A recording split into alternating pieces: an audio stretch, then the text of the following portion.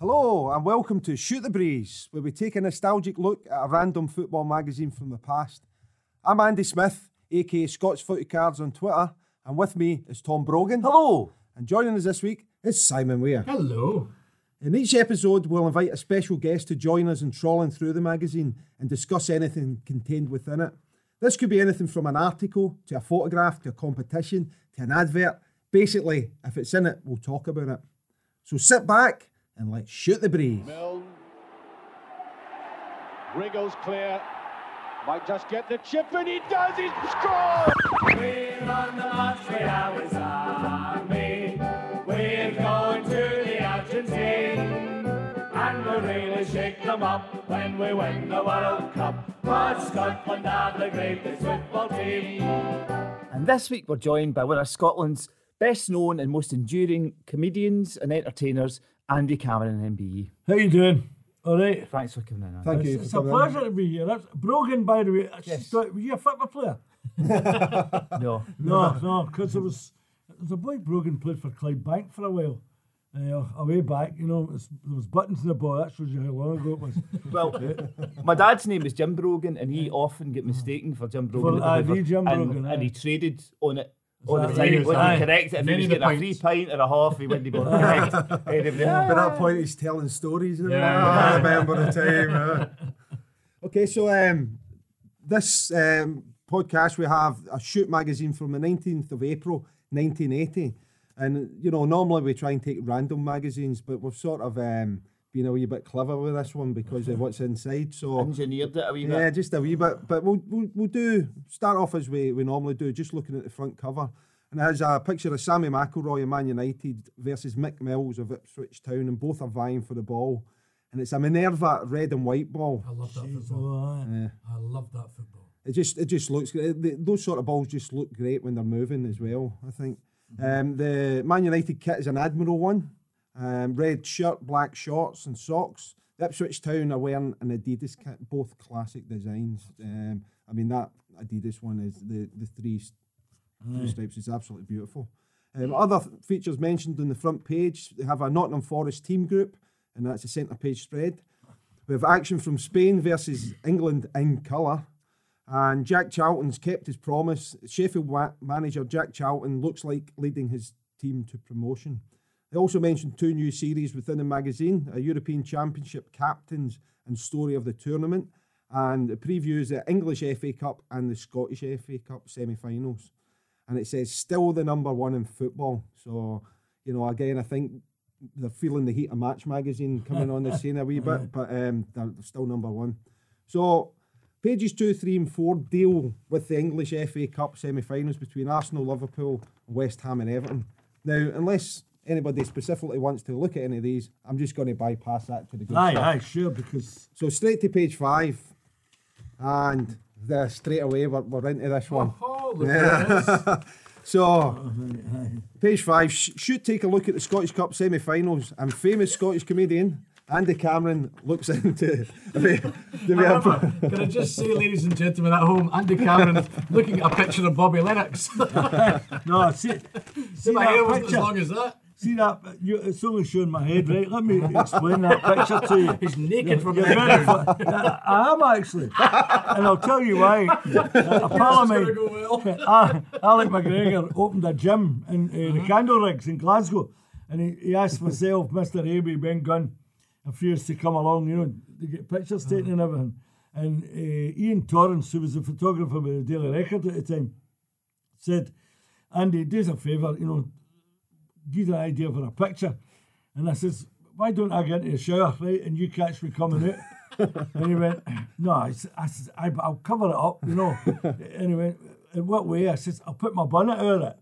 And he went, try that, right? So, and AB's standing watching me, right? So that was fine. There was no mobiles at that time. Right? Yeah. I'm sitting in the house about 4 o'clock in the afternoon, and Ian Torrance phones me. He says, are you all right to appear on page 3 tomorrow in the Daily Record? And I went, what are you talking about? He says, Andy, they want that picture at page 3. So the bird with the big bahookies, she get put off. And then I'm standing. Now the sequel to that story is Jim Blair, who used to write in the Daily Record, he was a pal of mine. and he used to do the programme for Partick Thistle. Yeah. So Rangers are at Partick Thistle, and somebody says, "See, you're in the programme, right?" It's Jim Blair's piece, and it's his photo, right? And he's done a piece about coming to Firhill with the Rangers, blah blah blah. And he's sitting at the bottom. I thought it was brilliant. He says, "By the way, the Bunnet's a 5 1/4." And that's that photo. That's a photo. So Andy looks into each of the games and predicts, no joking, an Old Firm final. That is brilliant. So it says Andy Cameron, one of Scotland's best known comedians alongside Billy Connolly. I mean, that's some accolade that. Admits to being football crazy and, of course, had a #1 hit 2 years ago with We're on the March with Ali's Army. That's news to me, that song, isn't it? Yeah, but, the wisecracking jokester also admits to being totally unbiased. He doesn't mind who wins on Saturday, as long as they play in the blue and white. Their home ground is Ibrox Stadium. Their manager is John Gregg and their captain is Derek Johnson. See what we mean about being unbiased?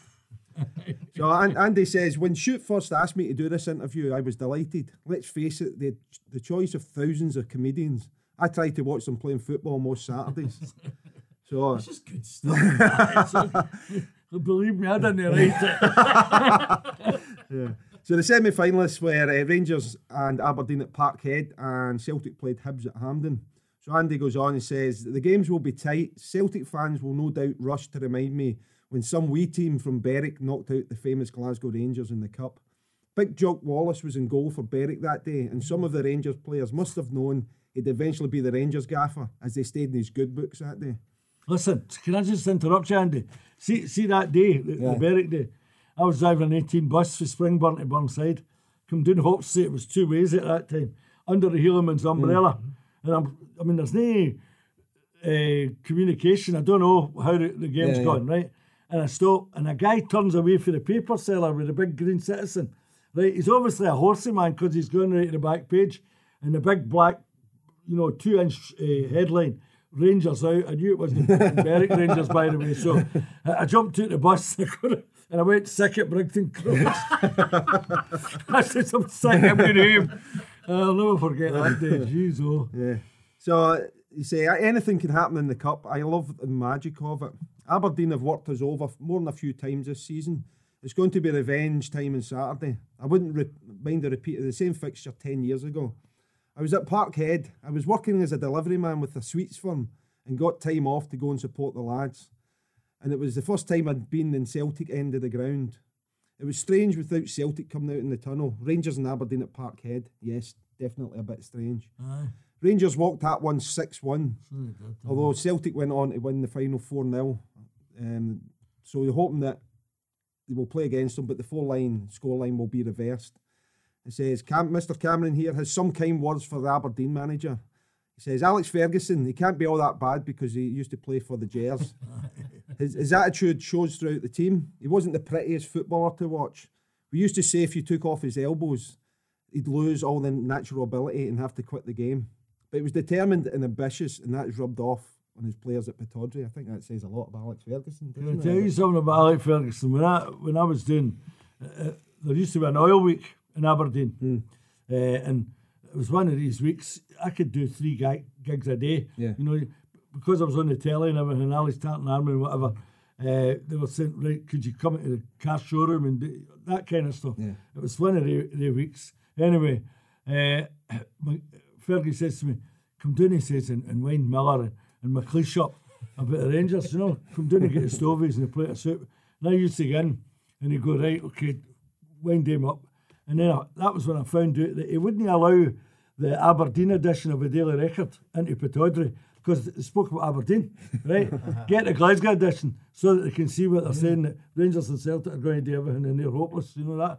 And so him and Archie Knox used to, have a game of heady tennis, and one of the apprentices would umpire it with a chair. I mean, sat about 4 feet up and the boy sat on it. Anyway, they were away to Forfar to play in a 16s tournament or something. He says, right, you're the umpire, right? I'm sitting at the top of this chair like a wally. And the two of them are heading it and kicking it and heading. And it's 10 each. Next one's the winner. Archie Knox nods it right into the corner. I went, that's it. 11-10 for Archie. Get to. I said, oh. I says, it's in. It's out. And he said, get to. Don't come back, right? I go back to the hotel. I'm having a nap before I get at night to my dinner. Phone rings. You all right? I went, aye. He said, you're coming in for a stoppage in the He hated getting getting beat at anything, you know. But I'll tell you, what a difference he made. It's like Jock Stein going to Celtic, you know, it's Mourinho in his early days and Klopp coming to Liverpool. It's amazing. It's like you say about the no light in the Aberdeen version, and he cultivated that, didn't he? About Glasgow. Glasgow, absolutely. It's a place absolutely. to batter. So back on this, so Cameron, Andy, I feel it's strange saying Cameron here, and he's sitting right beside me, but he also had some. One of the nicest things. He also had some advice for big bomber Colin Jackson. He says, Colin's got so much white in his hair at the moment that I have suggested that he signs for St Mirren sometime in the future. The black and white stripes in their shirts would match his head perfectly. Listen, no, everyone can be a goalie. See, he clearly didn't write this. That's a dirty kid. But Rangers and Partick Thistle again at Firhill, sitting, and there's a big bear at the back of us. And he was one of them, you know, he never shut up, right? And every time Jackson passed it to Forsyth, he'd go, yeah, on you go, the caramel wafers. That's it, on you go. No, I don't get it, you know, I've not got that. Half time, on you go, the cat. And I turned around and says, all right, big man. I said, you got me. I says, the caramel wafers. He says, Jackson and Forsyth. I says, what's the caramel? He says, grey and done. I went, oh, yeah. Because I was doing Sandy Jardin's testimonial, right? And I'm doing an auction, and the two of them are at the same table. Brilliant. And I'm going, oh, there they are, the caramel wafers. You know, the caramel wafers, grey and done. Big Tom Forsyth stood up. I'll tell you, I had to beat Gary Stevens at the door. Well, it's amazing when you go to football matches, you hear these. I think that's all gone now, you know. So, the Celtic Hibs are the other semi-final, and on this, Andy says, Hibs began the season badly and then faded away. However, they've still got to the semi-final of the Cup, so they can't be all bad. Hibs made it tough for Rangers in the Cup final last season, and it took the Teddy Bears 3 games and a couple of bouts of extra time before they beat them. But I can't see Celtic fail to get into the final. I don't want to sound like a traitor, but I admire Celtic. Sounds a bit like a traitor to me, doesn't it? Aye, me too, yeah. I never said it. Or the line about Lord Lucan hiding in the Hibs forward line. See, a certain George Best, or should that be George Pest, will be lining up for Hibs, and that should be interesting. I think Celtic will book their place at Hampden. One thing I'd like to say is I wish both semi-final ties to be played away from Hampden and keep the National Stadium for the spectacle of the final. I think that's an ongoing thing as well. Should always be that. I would still like to see that. Yeah. So Andy finishes, enjoy your football and don't forget, it doesn't matter who wins the league or the cup, Rangers are always the best team in the world. You sure you never wrote this? Definitely. It sounds like it. But I'll tell you, you remember that final? That was the infamous final. Yeah. Where all the fans come onto the field at the end and exchange gifts. Here is a bottle. I remember. Yeah. So, and remember there was the Polish horses, you know. Yeah. And one of them was a woman. Remember that? Oh, I don't know. Aye, she was the first mounted police. Well, she was the first one in a horse, and she was. I mean, it was just one of these, you know. One of these days you'll never forget. I'll tell you something. This is absolutely true. What part of the pitch were you in? I can't take it, by the way. I can't take getting beat. So, 1-0, I think it might have been extra time, I don't know. I remember the goal. George McCluskey. Come off George McCluskey's heel. Danny McGrane had shot at goal and come off George McCluskey's heel and went into the opposite corner from where Peter McCloy was diving, which is nothing unusual for Big Peter. But so it goes right into the corner. I'm right down the stairs. There's no way we're coming back.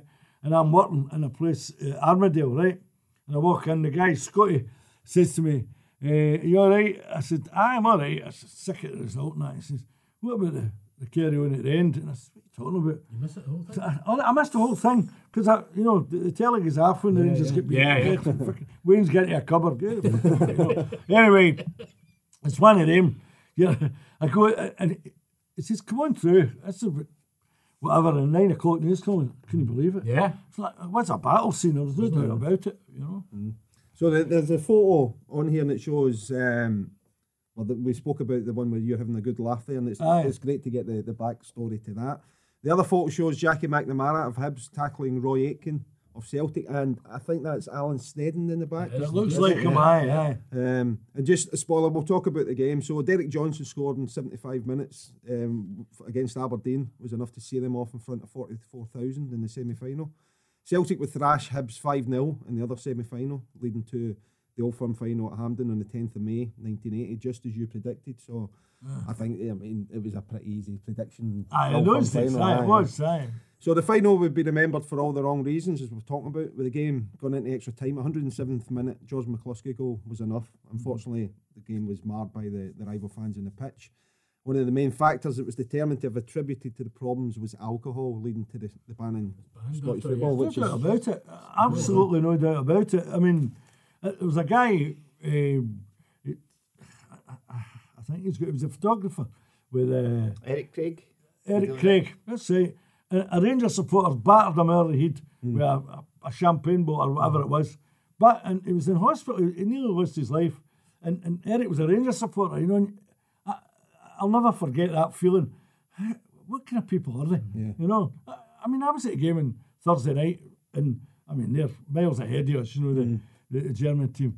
And at the end, somebody says, where did the bottle come from? I don't know. It was a half bottle. The German guy unscrewed it and emptied it, which was good for him, But McCoist apparently said on television, he's a moron, and it's true. Yeah.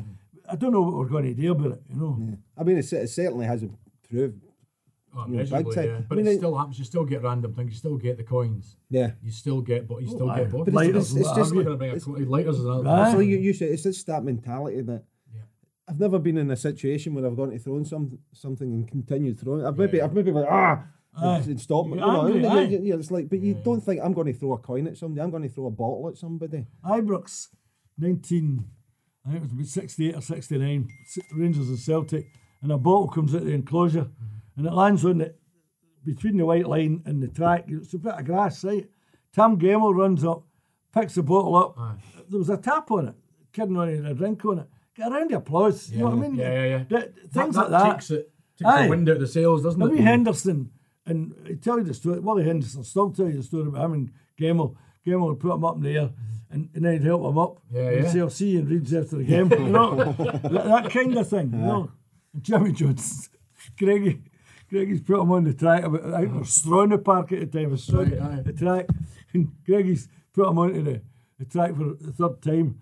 And he's got up and he sort of dusts himself stood and he says to Greggy, are you trying to intimidate me? I love that. Aye. Okay, so we'll move on to page 6 now. So this is Tartan Talk with Derek Johnson. So, I mean, we spoke about this before about how the older magazines, up to maybe the mid-80s, early 80s, there was so much Scottish content in them all. And even from this, I know it's a semi-final special, but it's still, there's a lot of Scottish content in amongst it. So page 6, Tartan Talk with Derek Johnson. And it says, we'll master the Dons. So again, they're talking about the semi-final here. The photo in this article is Alec McLeish, Aberdeen winning a header against Rangers. And Derek says, we've played Aberdeen so many times this season. I know their players better than I know my wife. No one knows better than me just how good this current Aberdeen side is, and things will undoubtedly be hectic in our semi-final. The law of averages say we must win after all the defeats we've suffered at the hands of them this term. They've some truly gifted players and they knit well together. Alex McLeish, for me, is a find of the season. He's just a youngster, but he shows great control and authority and commands respect. Steve Archibald is always dangerous, and you'd expect him to try and pinch a goal or two. So another player who rarely gets the credit is Ian Scanlon. When he's in the mood, he can be virtually unstoppable. So I'll just go through a bit about Ian Scanlon here, but just on Alex McLeish and Steve Archibald. It just seemed to be, Alex McLeish always just seemed to be like a grown-up. He never, even when he first came in. That surprised me, he's just a youngster. What? He was never young. Yeah. No, that's right, yeah. So Ian Scanlon's actual name is John Scanlon, and he was born in July 1952 in Birkinshaw in Scotland. Started off with East Stirlingshire between 70 and 72, played 42 games, scored 18 goals in the league. Moved to Notts County for £10,000 between 72 and 77 he was there. Then he moved to Aberdeen between 77 and 81. Played 92 league games, scoring 13 goals. And then he moved and finished his career between 81 and 86 at St Mirren, where he scored 40 goals in 140 games in total. A left-footed player. And I remember when I was in the BB being an officer, he was really good at the fit wears with the fitba. And he always had that saying, if you're a left-footed player, you'll get a game anywhere. Yeah. You know, and him and Peter Weir, Yeah. who I think he came after him, and Peter Weir was... Fergie got some... I mean, I think he did it with Man United as well. He had an eye for a player. Absolutely. So with Aberdeen, he was a Premier Division winner in 79-80, Scottish Cup runner-up in 78, and Scottish League Cup runner-up in 79-80. And in 1974, when he was with Notts County, he scored a hat-trick against Sheffield Wednesday, taking 165 seconds from the first to third goal. So he was one of the... We spoke about this in a previous podcast. I can't remember the entire list, but we spoke about the fastest hat-trick. Yeah. And he scored a hat-trick in 165 seconds. Pretty good. Yeah, that's pretty good. That's an understatement, that's pretty good. So, Derek Johnson says... You know that story that Ian Scanlon, who was with Notts County, claimed he'd won the pools? Oh. There was a story he claimed to have won the pools in order to get a bit of publicity, but he'd made it up. Is that right? Apparently. Jeez, Apparently. Or he'd inherited money for an aunt or something like that.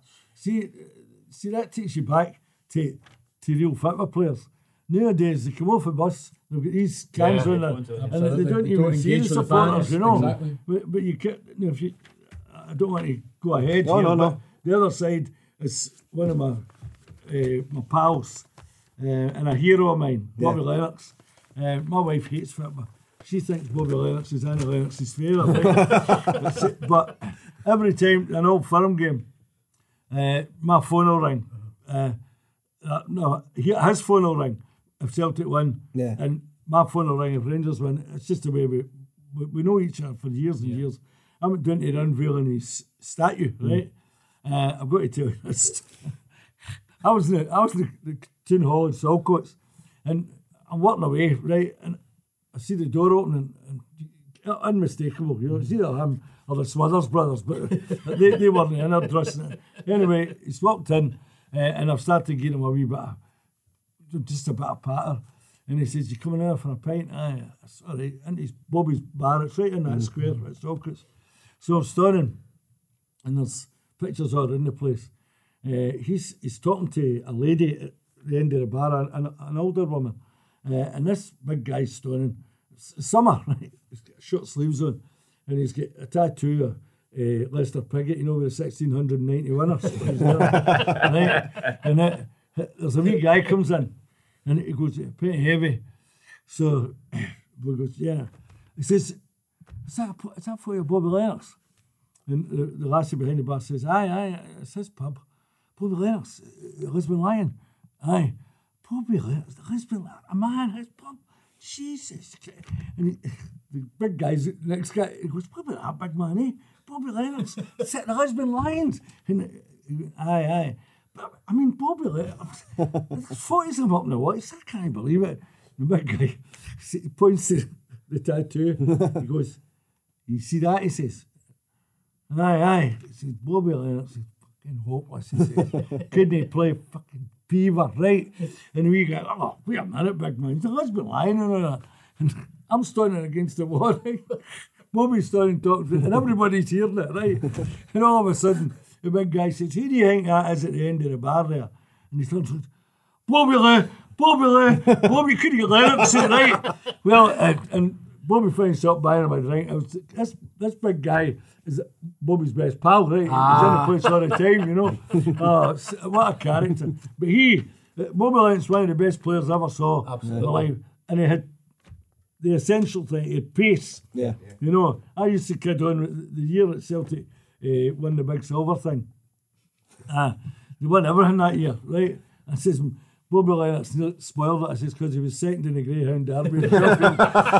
He was the fastest man. And he could score goals, you know. Too as well, because we'd finished training at Celtic Park and he'd go and train on the beach at Saltcoats. That's right. Every day. The extra sessions he was putting in just gave him that Just a quicksilver advantage. And he went to Texas, played in Texas. Right. And came back to Celtic. That's right, after that's right. playing in Aye, Texas, yeah. Aye, and you talk to people like Bobby and guys of that era, it's all fit by the top. Oh, totally. You know, and that's the beauty of it for me, you know. Live and drink it, don't they, really? Okay, so Sorry, are we ahead of this? we'll come on to that page in a wee minute anyway. Just going back to the Derek Johnson. So he talks about Gordon Strachan always seems to play well against us, and I hope we can put a stop to that on Saturday. The Derek then takes Rangers to win against Aberdeen, even though they've lost out to them already this season. He believes if they take their chances, then they will do the business. Derek remembers watching Rangers play Aberdeen in the Scottish Cup semi-final at Parkhead the year before he joined Rangers, where Rangers won 6-1. So it's the same story you talked about. He said Willie Johnson was brilliant that afternoon, if my memory serves me correctly, and he scored a hat-trick. So he did. Colin Steenie also played and ran the Pittodrie defence into the ground with his incredible energy and stamina. One semi-final I really enjoyed playing in came against Dundee United 3 years ago. I like playing against my hometown team, and I'm always guaranteed a tough 90 minutes against Paul Hegarty. On that occasion, we won 2-0, and I scored the goal that broke the deadlock, a header that hit the post before flashing past Hamish McAlpine. I just quite like the fact that, you know, you're talking about that semi-final, and then, you know, you were delivering sweeties or something. That's and then right. Derek Johnson, I don't know if he would have been with Dundee United at the time, or maybe even just a fan at the time at the same stadium, the same ground. He would have just been a fan of them, I guess. I mean, he was 16 years of age, and Waddle says to him on the Friday, how many tickets do you need for your family? And he says, I don't know if they're coming. He says, they're coming, you're playing. And Derek went, aye. And I said, you know, I've heard the story so often. The feeling, you know, he's told you're playing a League Cup final. And he says, I just went and went to my bed. You know, he says, it never occurred to me. And I think at that age, kids don't have any fear. No. Yeah. You know, Absolutely. it's a game of football. See, that's what I was going to ask you. Does he talk about in that he just thought this is what's going to happen? Aye, It's, absolutely. You know, it's like, I'm going to play for Rangers. I'm Aye. going to play in a cup It's going to happen final. one day anyway. Yeah, it's You know like your debute's going to come. so but it's not a League surprise. Cup final. Aye, but You know what I mean? A big. aye, at Hampden. At Hampden. is that the one that he actually scored before? He scored the goal. No, that was was it. that- Hearts in '76. But that was his first game. Yeah. Well, it wasn't his first game for Rangers, but I think it was his third game. But he scored the winning goal. Yeah, yeah. He got up between Big great Billy and picture of them, Jim actually, Brogan, I think. Yeah. And Evan Williams was the goalkeeper. And the joke that week, you know, how quick are the punters? Evan Williams was going on Argyle Street, and Derek Johnson came out of Lewis's, and he nodded to him, and Evan Williams dived into Lewis's window. I mean, that's how quick it is. It's incredible. Right. What was it? Sorry, just to No, talk listen, about you the just keep punters, talking about Andy, it. you know, when Rangers won the league at Kilmarnock, remember, they scored 3 goals in the first 7 minutes or something. When Walter's last game, I think. And I come out into the car park, my grandson's with me, and my daughter's coming out of the car, and my old pal Andrew Bain, who's long gone now, but and he'd just sick with him because he lost his leg in the war. And we're walking across, and this Reminds guy, me of another story. aye, that's another story. Aye. And it's true, that's a true story. This guy appears. All right, wee man, we've won the league. You know, we're all jumping up and down. And he went, "Did you hear what Scott Brown said in the huddle?" And I said, "No." He said, "Fuck me, the Rangers are 2 up at Kilmarnock." This is in the huddle right at Celtic Park. I went, "Shit, this is right after the game." Yeah, where did it come from? It's Quick, innit? brilliant. Yeah. Aye, brilliant. Right, so we'll turn over there to page 7 then and have a wee look through that part. So this is the second part of the semi-final. So shoot chat to Steve Archibald, Aberdeen, Bobby Lennox, Celtic, and George Best of Hibs. So we'll deal with the Aberdeen one first. So it's Medal Before a Move by Steve Archibald. And Steve says, "If I am to believe everything I read in the papers, then Saturday's game against Rangers could be my last as an Aberdeen player. And he's been linked with a move south, and reports suggest that Aberdeen will be willing to let him leave if their interest in the Scottish Cup ends. Stevie says that he's interested in a move south, but rather do it with a Cup Winners' Medal, having already picked up 2 runners-up medals. I want to be known as a winner," he says. Having already scored a couple of goals against Rangers this season, Archibald is hopeful of continuing that run. He definitely doesn't see another 6-1 result, unless, of course, it's them that's giving out the 6-1 defeat. So we'll move on to the Happy happy. boy, Stevie Archibald. We were looking at old photos when my Uncle Jim passed away 3 years ago, and his son, my cousin Stuart, a school photo came up of him. He's about 8 or 9 in it, right? And he went, "Do you recognise MD else in it?" And I went, "No." And he doesn't know anything about football, Stuart. He says, "Who's that?" And I looked, I don't know. He says, "That's Steve Archibald, in the same class as us, Stuart." He went to Borough School, yeah. An interesting thing about him, and this will come back, well, not quite you, but a different era, but he once appeared twice in the same episode, The Top of the Pops. So he was in We Have a Dream with the Scotland squad, and then with his Spurs teammates, along with Chaz and Dave singing Tottenham. Aye, that's reached the lower reaches of Two of them, Ray Clements and Glenn Hoddle were on the same episode as well. 'Cause England World Cup. Yeah, Of that's... course, while we're on Top of the Pops. Andy's been on Top of the Pops as well. Oh, aye, twice, aye. Well, I was born in London, right? And my mother disappeared. I brought up to my granny when I was 7 months old. My dad goes through the war, gets demobbed, divorced, remarries. I've got 2 half-brothers. So they're still in You've London. never lost your accent as well. Yeah. You've never I lost know, your you can accent. get a which wee is bit good. of Cockney's in there, you know. Oh, you better what? Cockney's. Cockney. Sorry about that. It's a 9 o'clock watershed, boys and That's girls. Put the right, kids to behave bed. yourselves, okay. So, Pete Shipton, who was the engineer who did the record, right? Yeah. I'm in Aberdeen, come home, 1 o'clock in the morning, cup of tea, sneak in beside Norma, it's dark, and I fall asleep. And the phone rings, and I look, 6:35, I'll never forget this. And I went, oh, somebody's dead. Yeah, you know, it's the that first thing I time. think, Yeah, that isn't it? You know? So I pick it up, it's Pete Shipton, Andy. I said, aye. I said, says, "You're on Top of the Pops on Wednesday." I went, fuck off, put the phone down, right? I think he's like the wind up. He rings back, I says, "Is that aye?" He says, "Definitely." He says, "But," he says, "There's, no, it's a small record company. We need taxis into it." He says, "Do you think you're," I says, "Aye, I'll phone him," right? So I phoned my dad at 8 o'clock because I know he's taking Doris to her work. I says, "I'm on Top of the Pops on Wednesday." He said, "Fuck off." He goes back on. So the 3 taxis, the 2 brothers and my dad, and we again. And the thing that surprised me was how small the studio was in terms of area, but the ceiling was really, really high. And my dad, I mean, I've got a Scotland jersey, a Tartan Tammy, big Tartan banner on me, and I've got the microphone, and I've got 3 records before it's me, and I know what camera, because it's live, right? Yeah. And I'm standing there, and my dad's, he says, "Take all these cameras and all these lights for one half-hour programme." I'm going, Jesus, I'm trying to get and that's when it happened. The door opens and in comes Generation X. Billy Idol is the lead singer.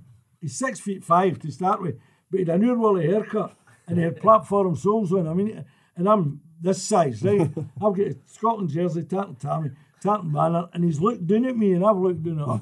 I've looked up at him and he spoke first. He went, "Who the fuck are you?" And before I can say it, my old man said, "Hey, who are you fucking talking to?" He nearly got him up against the wall. But the thing that done me was, that's my boy. I was 38 at the time, you know. Oh, I'll tell you. And the other thing that really surprised me, that all the kids had written in, and maybe 3 years before, and then they got a letter, "You're into, come and be part of the crowd." Yeah. And this, Pearl's a singer, what was her name? Elkie Brooks. Elkie Brooks. She was on, right? She's shoving kids out the road. No, I'm too busy. No, I can't. And I'm going, "Here, I'll sign it." And this big, tall, I mean, she was taller than me. Just a kid, black, beautiful, beautiful girl. And she says, "Could you sign this, mate?" And she gave me, they gave them a wee book as a memory thing. And I went, "Yeah, what's your name?" "Denise." To Denise, "Andy Cameron loves you," right? And I handed it back and she looked at it and she went, "Who are you?" That's so busy. Andy who? I can't wait to tell my brothers. And they can't take their eyes off Pan's people, you know what I mean? Of course, yeah. Oh, look at her. You could hang your ticket in the nipple. No, that's that stuff, you know. Oh, dear. Just on the song, how did it come about? Yeah. Well, that's... Gone to Ibrox all these years, gone to every game. It was a Rangers song. There's not, who's that team we call the Rangers? And I had a fit back at the time. and I was going round the clubs, and Clem Dane had a wee record company called Moonbeam, and he said, you should make a record seller in the clubs. So we went into Radio Clyde, and if you remember the Cheeky Bee duo, Maureen Hart and Ricky Fillingham, they were husband and wife, and they came in and helped us, and we did the words, and Pete Shipton, to his eternal credit, I was writing bits and pieces, and that'll work. And then when I got the line, England couldn't do it because he didn't qualify. Yeah. He said, Pete Shipton says, that's the hook. That's the line. What are you That's talking it. about? Yeah. He says, that'll sell the record, you know. But there was phone calls. W.H. Smiths are taking it, Woolworths are taking it, all that sort of stuff. And the next thing, we were selling it around the clubs. I think we got 2,000 made, and they went no time at all. And then the thing comes, then you're on Radio Clyde, all that kind of stuff. It was incredible. You know, as a 38-year-old who was in my second marriage and trying to, you know, it's just, you don't, I think if you're 16 or 17 and that happens to you, as I said before, you have no fear. Yeah. It happens. See, at 38 years of age, I'll tell you a story. I went to pick the Waynes up at school years later, right? And there's Spencer, who's now 37. Dad, are you Andy Cameron? That's what he said to me. It's a terrible point in the life that you got to admit, though, isn't it? I am Andy We're all Andy Cameron. I'm Andy, and so's my wife. The oldest boy, he's committed. He says, Dad, I've got a project today. He was 12. I says, what's that about? He says, I have to find out, you know, the difference between my life today and your life when you were 12. I says, like what? Well, what was your favourite television programme? And I says, you know, when I was 12, I said, we get electricity when I was 11. So we did. We get gas. We had gas up to them. He says, I said, you're kidding me. I said, no. So he did our homework today, and they finished at 3:15. So I get home, and about 4:10, that's my homework finished. I says, get into the motor. Where do we go? I said, just get into the motor, you know. And I took Spencer as well. I says, in you come. So where are we going? We took him down to the People's Palace. And there's a sing-a-lane, right? Yeah. And I said, this is what I was brought up in when I was your age. I was living in, right, what's that black thing? I said, that's the sink. Because the sinks were black. I said, the brass thing's where the water comes to. Where does the hot water come out? That's what he said. I said, kettle on the big black range. Is that a black range? I said, aye. Anyway, things like, so where did you sleep? I says, I slept, you know, and my granny and my granddad slept in it was actually a room and kitchen we were brought up. I slept in the room with Uncle Jim.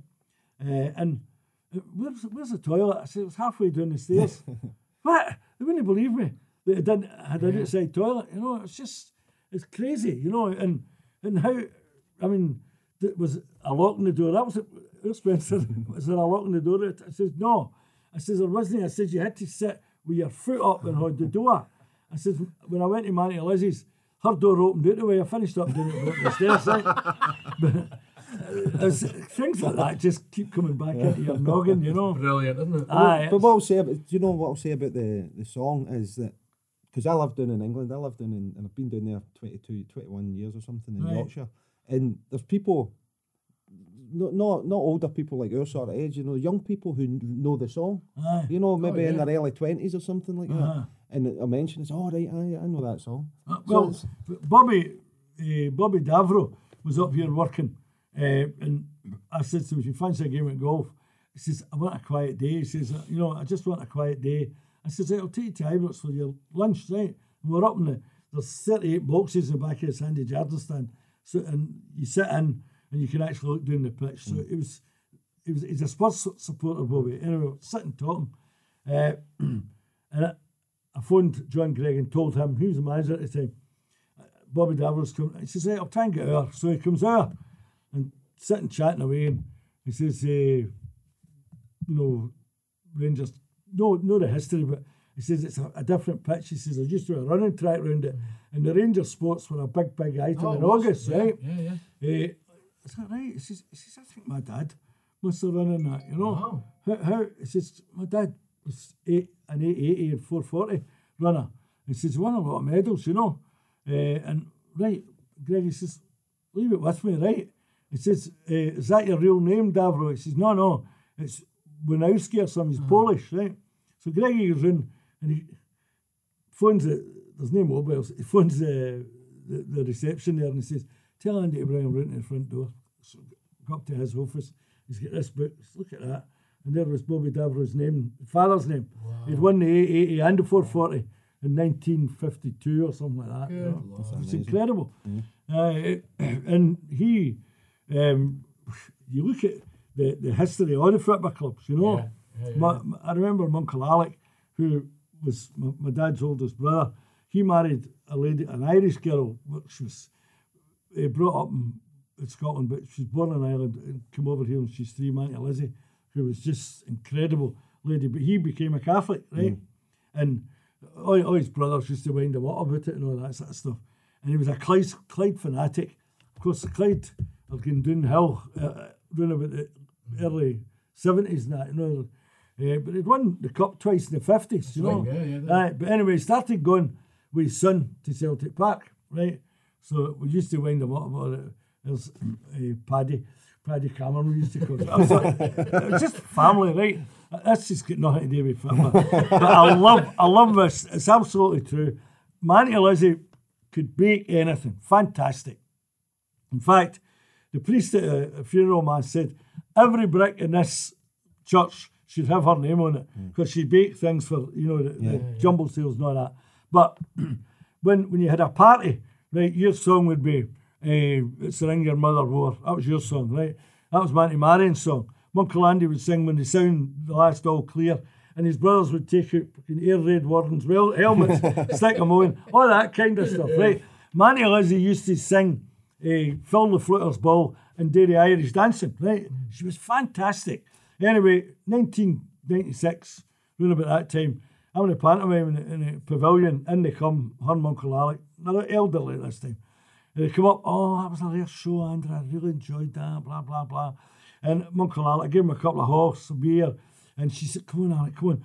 She said, "We'll miss that train." I said, "She's not going to train." I said, "I'll take you home." They lived in halfway, Castle Chimmins Avenue, so they get into the motor, you just come up for a wee cup of tea, Andrew, a bit of toasted cheese.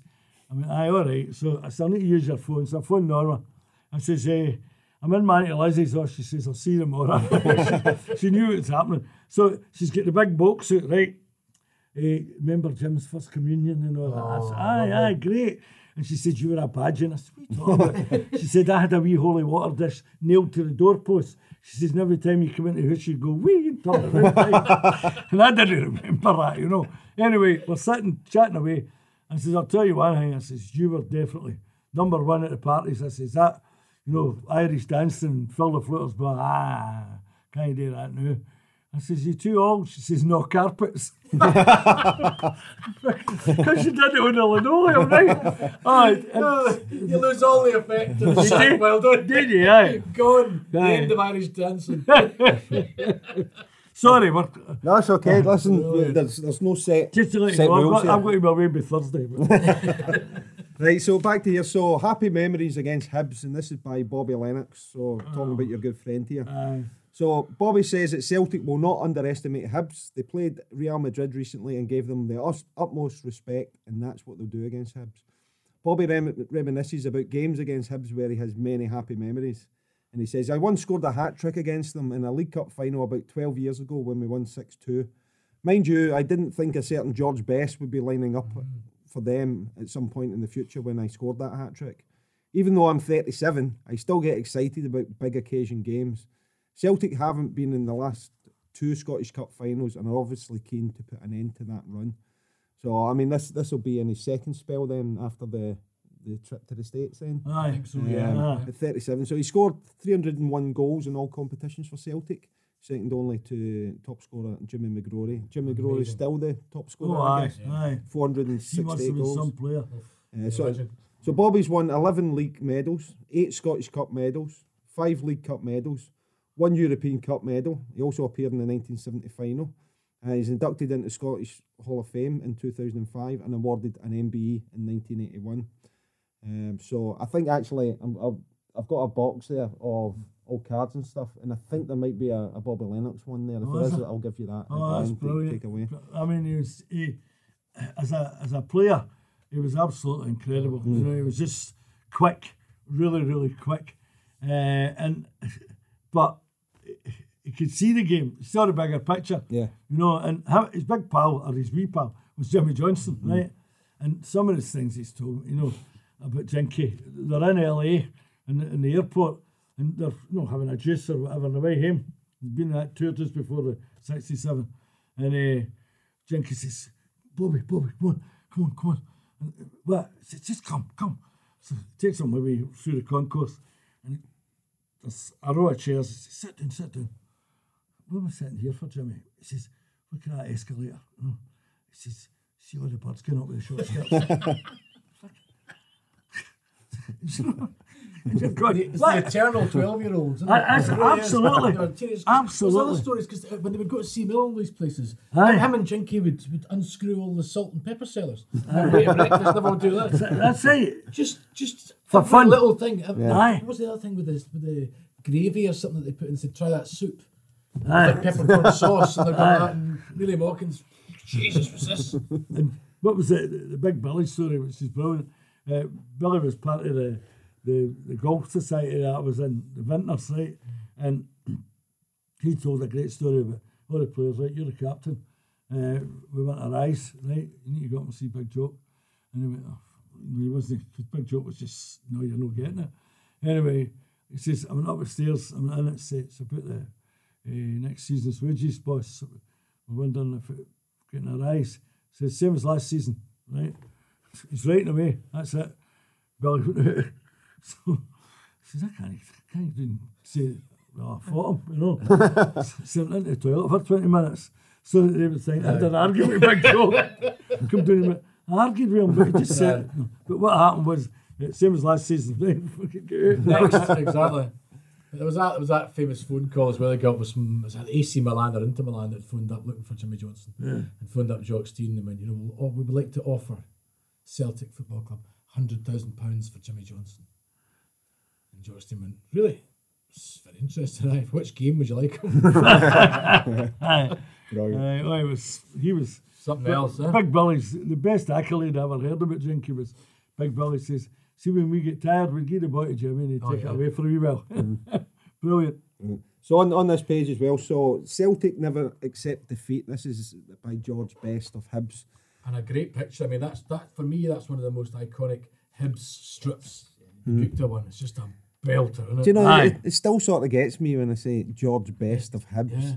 And it's like, what an amazing thing that is. Even though, it wasn't the best thing that ever happened to that. But you see, George Best is one of these players like Maradona, and I'm trying to think of another one who, as a role model, was no good. Yeah. You know what I mean? You couldn't say to me, boy, you want to be like him, but you could say and see Bobby Lennox, right? Absolutely.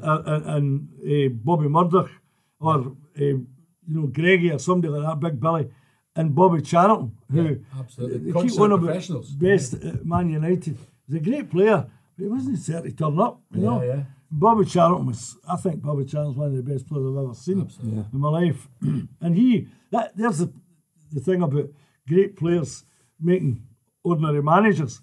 Bobby Charlton went to Preston North End, lasted a season, and he says, I can't handle this, you know. It must be very difficult though, if you're that good, trying to get an average player to play anything like, even to get your like vision. you were. Well, exactly. So it was like you and I. Not like you, but because I've seen you. But anyway, I've not improved. right, so it says, George says, Celtic impressed me when we played against them in the league earlier this season. Did you not score against Celtic that season? He did, yeah. They have a lot of fighting spirit in their play. Best had put Hibs ahead that day. Alan McLeod also missed a penalty earlier in the game. I picked up the ball, moved into the penalty area, jinked a little and fired a right foot shot which beat Peter Latchford at his near post. It was simply instinct. I thought a goal was on and I followed my instincts. I just, that sort of, I saw a goal and that was it. It was going to be a goal. Keep thinking of that's what great players do, isn't it? Yeah, they just see it opening up, don't they? I am determined to succeed at Hampden against Celtic because Hibs fans haven't had a great deal to cheer about this season and deserve better. So a wee spoiler, both semi-finals were actually played on the 12th of April, a full week before this issue went out. So the results had already been known by the time this was published. Celtic, as we say, Celtic thrashed Hibs 5-0. Goals from Lennox, Provan, Doyle, McLeod and McAdam. And as we've said, Derek Johnson scored the winner in the Aberdeen game. And from the time, the report says best played, but was unable to give Hibs the spark they needed, although he did show some of his skills throughout the game. And unfortunately, his teammates were unable to take advantage of the opportunities he created. So that's, again, it's like, you know, when he did do something that was ahead of a lot of the players and they just went on the same sort of page as him. There was the away strip for that one. Did you ever see the purple away The purple strip? one. Well, that's what the Acid House was based on. The Acid House strip was based on that as well. That's why it was purple. Hibs away strip was the purple strip. But it had Who were yellow, my second team? yellow butcher down the sides. It's a belter. Yeah.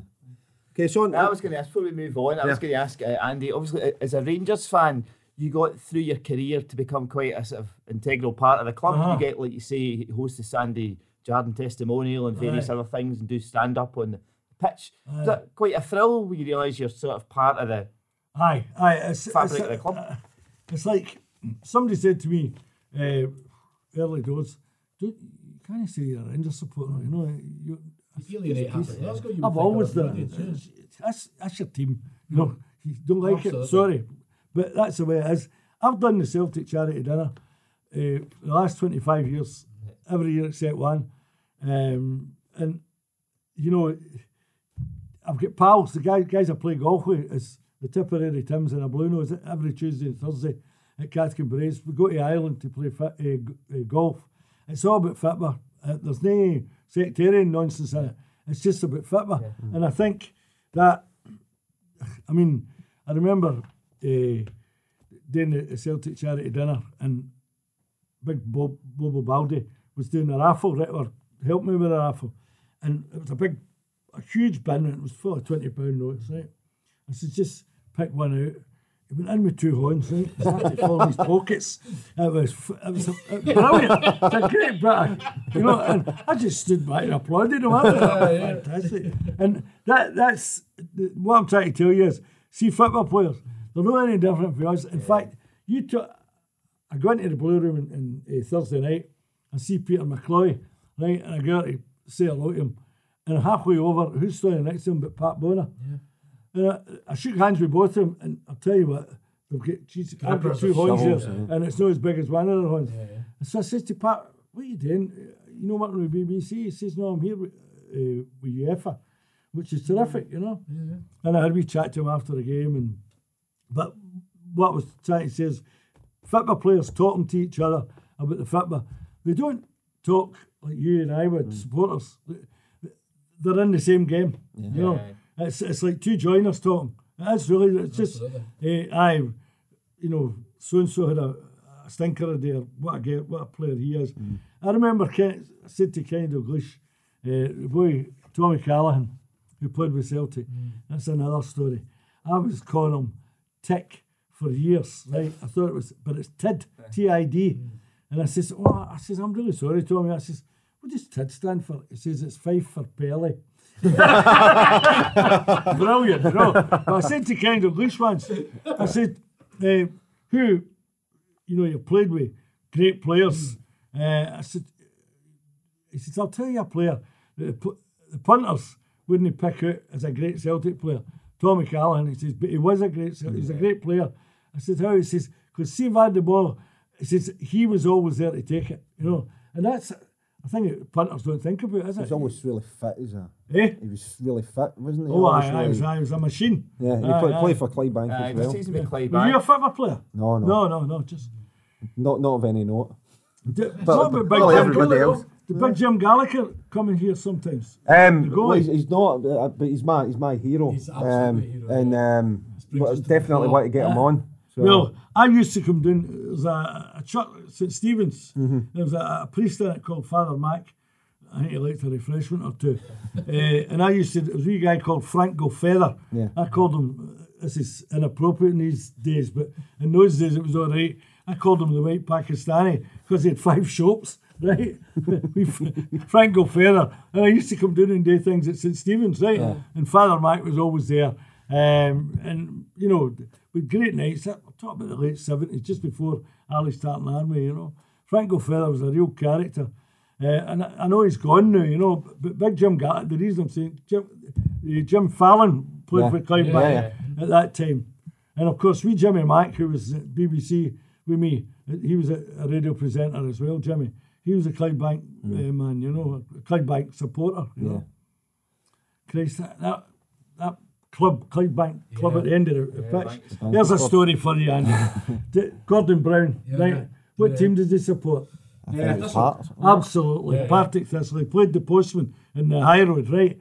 Him. All right, is this a different Gordon Brown? Different Gordon Brown. Brown. Aye. He had a very short-lived political career. I told somebody. Anyway, him, his sister, and his two brothers, and I think one of the brothers and the sister stays in Leeds, and they go to every Partick Thistle game. They're fanatics. The father his name is Durward Brown, and he's, you know, they're just Thistle fanatics. Anyway, they're at Clydebank.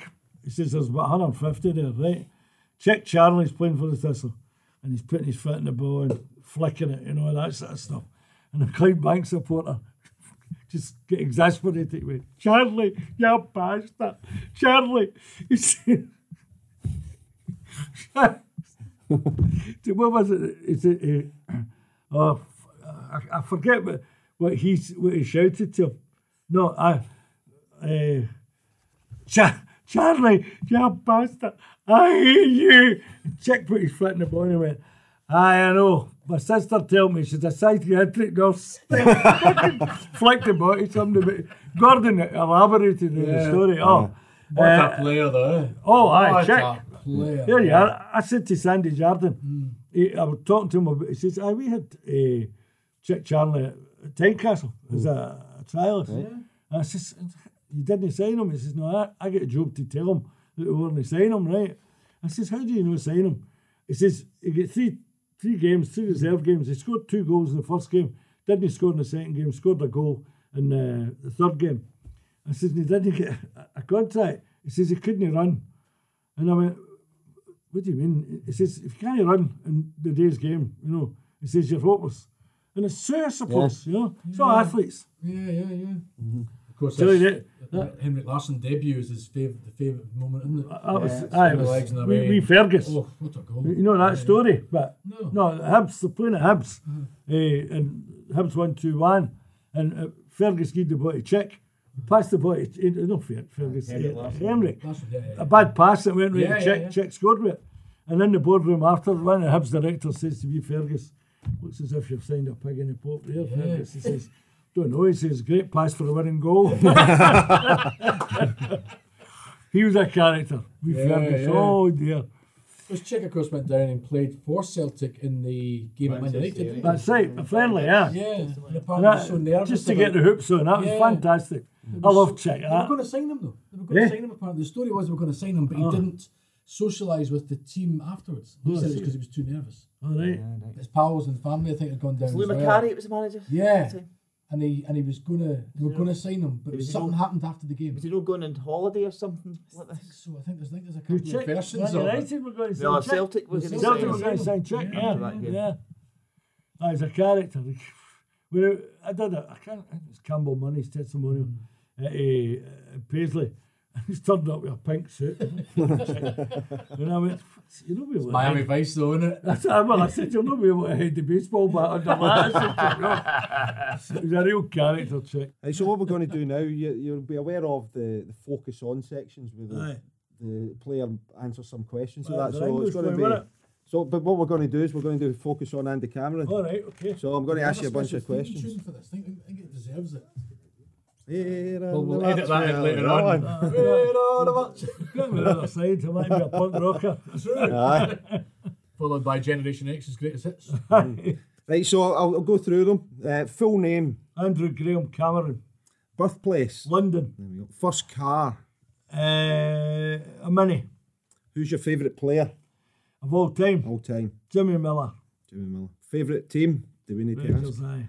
Most memorable match? 1978, PSV Eindhoven at the time, 3-0 at Ibrox, they were favourites to win the European Cup at the time. And, you know, no chance Rangers had. We went there, They scored in 23 seconds. Yeah. Let me tell you a story about that. At half-time, it's 1-0 for them. And we're all in the toilet like a row of one-armed bandits, you know. And this wee guy comes in and he's got about 100 badges on his bonnet and about 250 badges on his scarf, right? Yeah. And let's in, I'm desperate. And he starts and he went, lucky bastards, they started before we were ready. 23 seconds. The Rangers equalised. So that came through because of the away goals, right? Then they score again, and then Rangers 2 each. And Gordon Smith gets the ball in his own half, pings a ball to Tommy McLeod.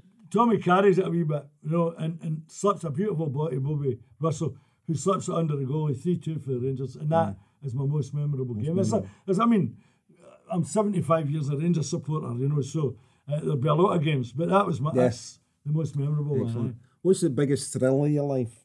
The biggest thrill in my life was when I was doing the lounges and all that at Ibrox, and I wasn't going on the park at the time, but they invited all the 11 Rangers players back to Ibrox. We played Hearts, and it was one of the wet nights, still 0 game finished, but I had to introduce other players, all my heroes, onto the pitch. That was incredible. And there's a wee sort of sequel to the story. My daughter was with me.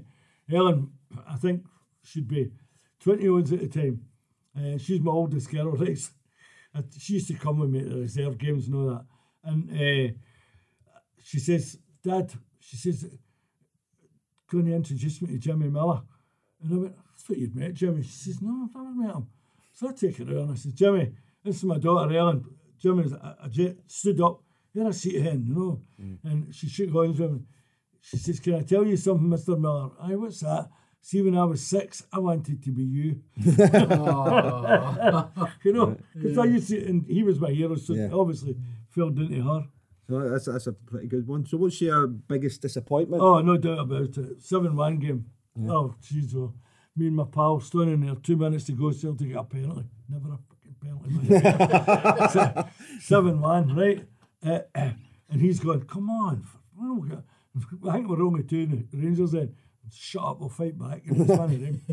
Still time. Yeah. And the guy that scored the penalty, Willie Fernie, I actually managed to get him, his grandson, a ticket for the day that the game at Snow in the Mora.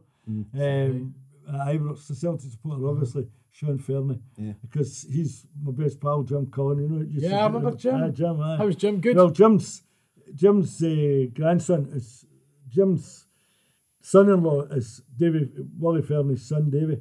Right. So this is Sean, his grandson. Okay, so what's the best country you visited? America. It's just something about the service, and I just like it, you know. I liked Australia, I like South Africa, and I quite like Dubai because my son lives there. Right. You know, but I love you get to America. I'll never forget wee Bert Cohn and I. First time we ever went with the wives for a golfing trip. We got into this brown derby in Sarasota, and it was $2.38 or something to the pound at the time. Anyway, I think I've left $1.50, and we've come out. I think the bill would be about $40 or so, whatever. Anyway, and this last, excuse me, there's something wrong with the service, sir. I says, no, I said, the service is great. I said, it was terrific. Why? She says, you've only left $1.50. She says, this is how I earn my living. She says, I've got to live through. Just give me a fucking row, right? And then you realise then at that time you had 10% on, right? No, they tell you on the bill 28%, and so you know. But I still love it. Yeah, a lot of the venues though don't pay wages. That's right. So I think that was the case. Yeah, you make it on wages. My pals worked in New York in bars and restaurants, and eventually it changed. I think in the 90s they eventually stopped paying you. So basically, the shift starts, go. You make as much as you can. That's because I said to Norma when we're in a bar, and the guy came, what can I do for you? You know, and I said, what would you like, darling? Hey, tell me when you're ready. Well, somebody else. That honestly, yeah. As you said, the service is incredible. but like you said there, it's like once you know about it. Yeah, that's the thing. Then it's fine. It's like, okay, I'm going in and I'm all armed. Okay, so what's your favourite food? Mince and totties. There's something about mince and totties, but if you're asking me Chinese, I really go. Although I think sometimes they con you, you know, big signs up. Eat all you can eat for £3. You turn up and they give you one chopstick. Eat all you can spear. Miscellaneous likes. So give me 2 things you like doing, or you just Golf. I love playing golf. Aye, and laughing. Laughing. I love comics. I love anybody that stands up and does. Some of the alternative guys are no comics. They're political commentators. Yeah. When I go and see a comic, I want to laugh. Yeah. I want to Do you have a forget. favourite? Yeah. Do you have a favourite comedian? Anybody that stands on a stage, I just. I love George Burns, Yeah. but my 2 favourites, the 2 best stand-ups ever are Connolly and Robin Williams. Without a doubt, Yeah. So on the flip side to that, give me a couple of things you dislike. Oh, bad manners. Yeah. I hate bad manners, and I hate bigotry or racism of any description. I don't know. I don't want to start on about it because we're here next year. I just can't stand it. I mean, him and I are different.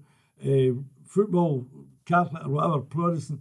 We're the best of pals. I would do anything for him. He would do it for me. And that's the way it was, wasn't it? Unfortunately, when we worked together, it was you were the Rangers end and I was the Celtic end of High Road, and we worked on it. But Celtic were in a very kind of unsuccessful period. So I've waited till now to go. I've got you at last. Revenge is mine, saith the Lord. So, what's your favourite TV show? All time. Aye, between Cheers and Fraser. Cheers, I love. Cheers and Fraser. Fraser's I clever, still wasn't watch it. Yeah. The show wee bits, I was actually watching it yesterday, sitting just flicking through it. So that Woody Harrelson, when he came into Cheers as Woody Boyd, brilliant. Stole every scene. Stole every single scene he was in. Absolutely. And the writers' side. Yeah, absolutely. Again, they had rooms of writers. Writers' rooms, 8, 9 writers on these things as well. These American series, they're crafted. That's it. But that's why they last. See Still Game. I love Still Game. And it's amazing how similar it is to both Cheers, because there's not just one character, several characters. Yeah, but and there's a character that you don't see, like Mina. Yeah, right? absolutely. And it was Norman's wife, and Maris. Niles. I mean, whoever thought him up, and the guy that plays it, David Hayes, absolutely brilliant. I love very it. hard then to do something else. Once you've been known as that character, it's very hard to break out of that. See, I remember seeing Cheers for the very first time it was on, and it was the ending bit. I don't know if you remember this, but it made me think this is going to be brilliant. And Sam and Diane were in the office chatting away and stuff like that. And then at the end of them arguing and stuff, they open the door, and it's like the entire bar are up against the door. That's absolutely. It's just that's absolutely brilliant. And the characters, I mean, Cliff Clavin, brilliant. An unbelievable character, but there's one in every pub. single bar. Every bar. That's right. Him and Norm, I think, were the two bookends for it as well. There are. And do you know what I watched yesterday? You know how it shows you that? Norm! When he comes in the door. Good afternoon, everybody. Norm! And Fraser and, what's her name? Lilith have a baby, right? And she comes in into the pub, and he's coming through from the back room. There's, gang. Frederick just beat son Cliff at that site. You brought my son in here. You brought my son. How do you expect him ever to learn anything? The door opens. Afternoon, everybody. And the wing goes, Norm. Which is brilliant. I loved it. Cheers and Fraser. Okay. Favourite singers? Bobby Darin. Mm-hmm. Or anybody that sings like that. Countryman. Yeah. I love country music. Yeah. Vince Gill and all these guys, Mm-hmm. Favourite actors? In my opinion, the best actor that ever lived, James Cagney. Yeah. Absolutely. I mean, I just love him. I think he's fantastic. From Cohen, George M. Cohen, to the one with Doris Day, the Ruth Etting story, Love Me or Leave Me. Also, he did the captain in one of Jack Lemmon. What was the name of it? I can't remember. It was a comedy. Mr. Roberts? Roberts. Mr. Roberts. Fantastic. And I mean, he could do anything. And if you're on AFI, American Film Industry, there's a tribute to him, right? And he goes up and does his speech. I think it lasts about 9 or 10 minutes. And the man, he just had that stature, he's brilliant. Good stuff. Who's your best friend? I guess I've got 5 best friends, and they're my children, you know, because they treat me like a brother. Yeah. And anybody that's a pal is a best friend, really. Somebody that you can trust, you know. I've got a pal who's been in his bed for nearly a year now, and we know it's near the end, but we started school the same day, you know, Right. and we went all through the BB, and he married. No, my first girlfriend, but she was my cousin's pal, and I used to walk her up the road for these parties I was talking about earlier, and introduced the two of them, you know, and they've been married 60-something years, and just incredible, 50-something years, sorry, and he was my best pal, but totally different, you know. He worked in Rolls Royce, and when I started doing the clubs, he used to come with me occasionally. We were coming for 5 one night, and he went, "What life you've got, Andrew?" I went, "I've been doing it, you know." I said, "So I'm making the best of it." And I said, "You," I said, "working Rolls Royce, you get, you know, senior systems analyst. That's a great job." And he says, "But," he says, "you go and make people laugh." He says, "My life," he says, "is up, work, home, tea, telly, bed." I said, and it was so sad to hear him saying that. But, you know, he's a great guy. Yes. And he resigned to it as well. That's it. What you're doing was extraordinary at the time as well. Aye. How did that happen then? How did you start getting into? Because remember that you would talk about the Rolls Royce Club and everything. It was a cracking club. Well, that was. I remember. You go to parties, right, and you'd sing, and you'd have gags in your head, and you wouldn't realise you'd a routine. Anyway, I went to the Glencairn Club, and it was a girl called Lee Anthony, who was a singer. She used to do the Crazy Daisy in Sucky Hall Street. She hosted it, but she was singing "It's a Stag Night," right? And she was brilliant. Anyway, somebody put my name up to sing, and I started singing Delilah, and I started too high, so halfway through it, I had to stand in a chair. I couldn't get it. But I didn't realise that I had a routine in that. Yeah. And I did. Had you written it down at this point? No, I've never written it down. Did you just do it always off the cuff? Here, aye. Very similar to Billy Connolly, isn't it? Plenty of room. No. But seriously, you got, and I just did it, right? This guy came here, and he says, I've got an agency in Wishaw, and I says, yeah, MK Entertainments. I says, so, you know, he says, do you do it? I says, I've never done that in my life before. I said, I couldn't reach it. He says, I'm telling you, he says, the clubs, you know, working men's clubs, he says, they're desperate for guys to do that. He says, I'm doing a showcase at Cambusnethan Miners. The glamour. Dripping in glamour. Outside Wishaw, you know. Aye, that's your Panzerite. You know? Top of the world, man. Aye. So he says, come on Wednesday, right?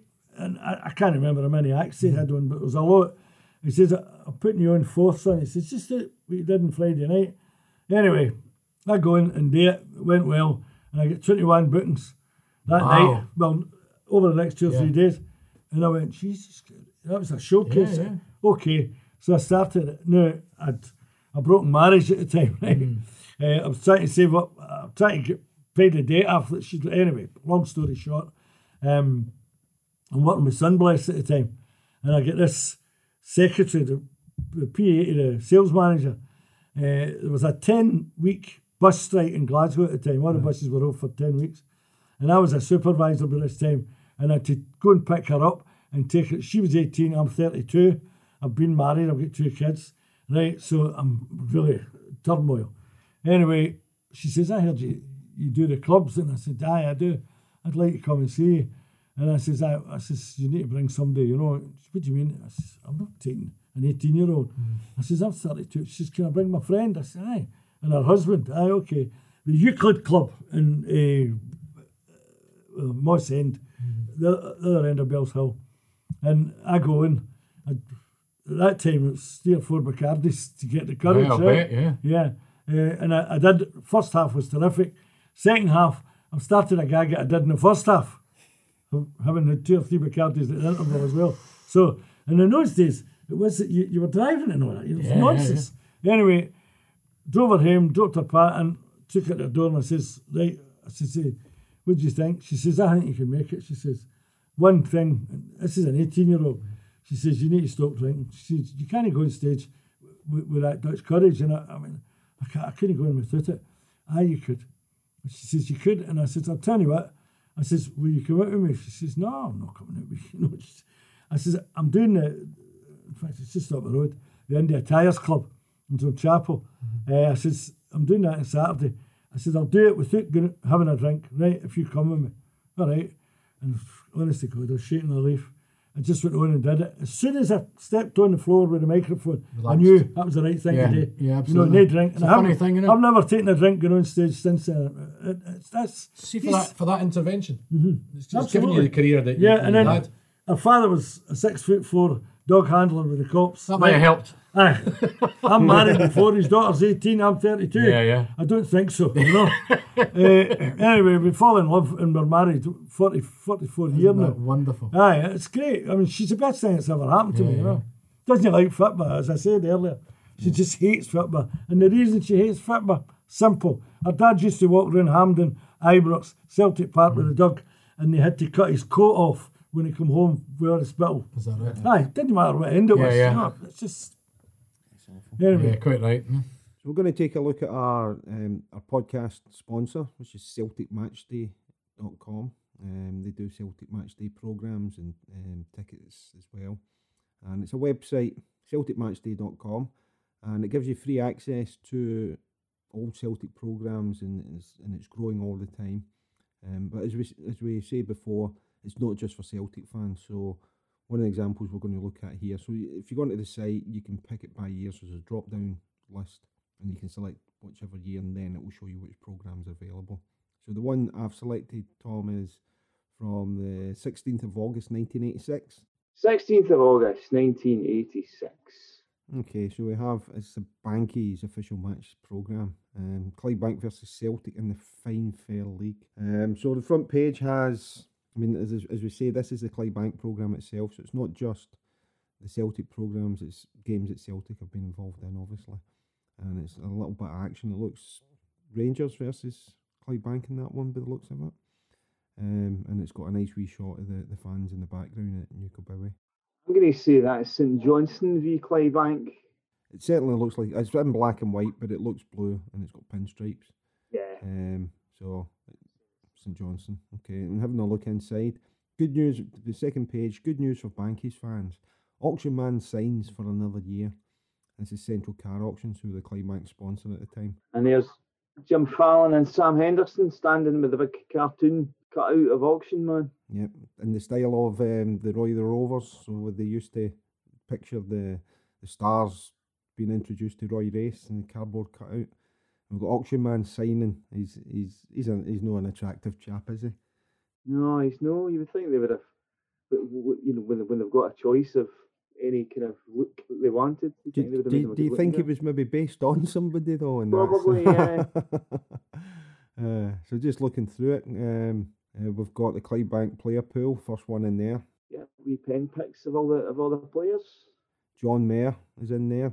Just 18 months ago, John was playing under-18 soccer with Anniesland United. Now, that's a bit surprising that we're using soccer in there, but I'm a big fan of John Mayer. I thought he was a fantastic defender, really strong, and never really looked flustered or, put out by things.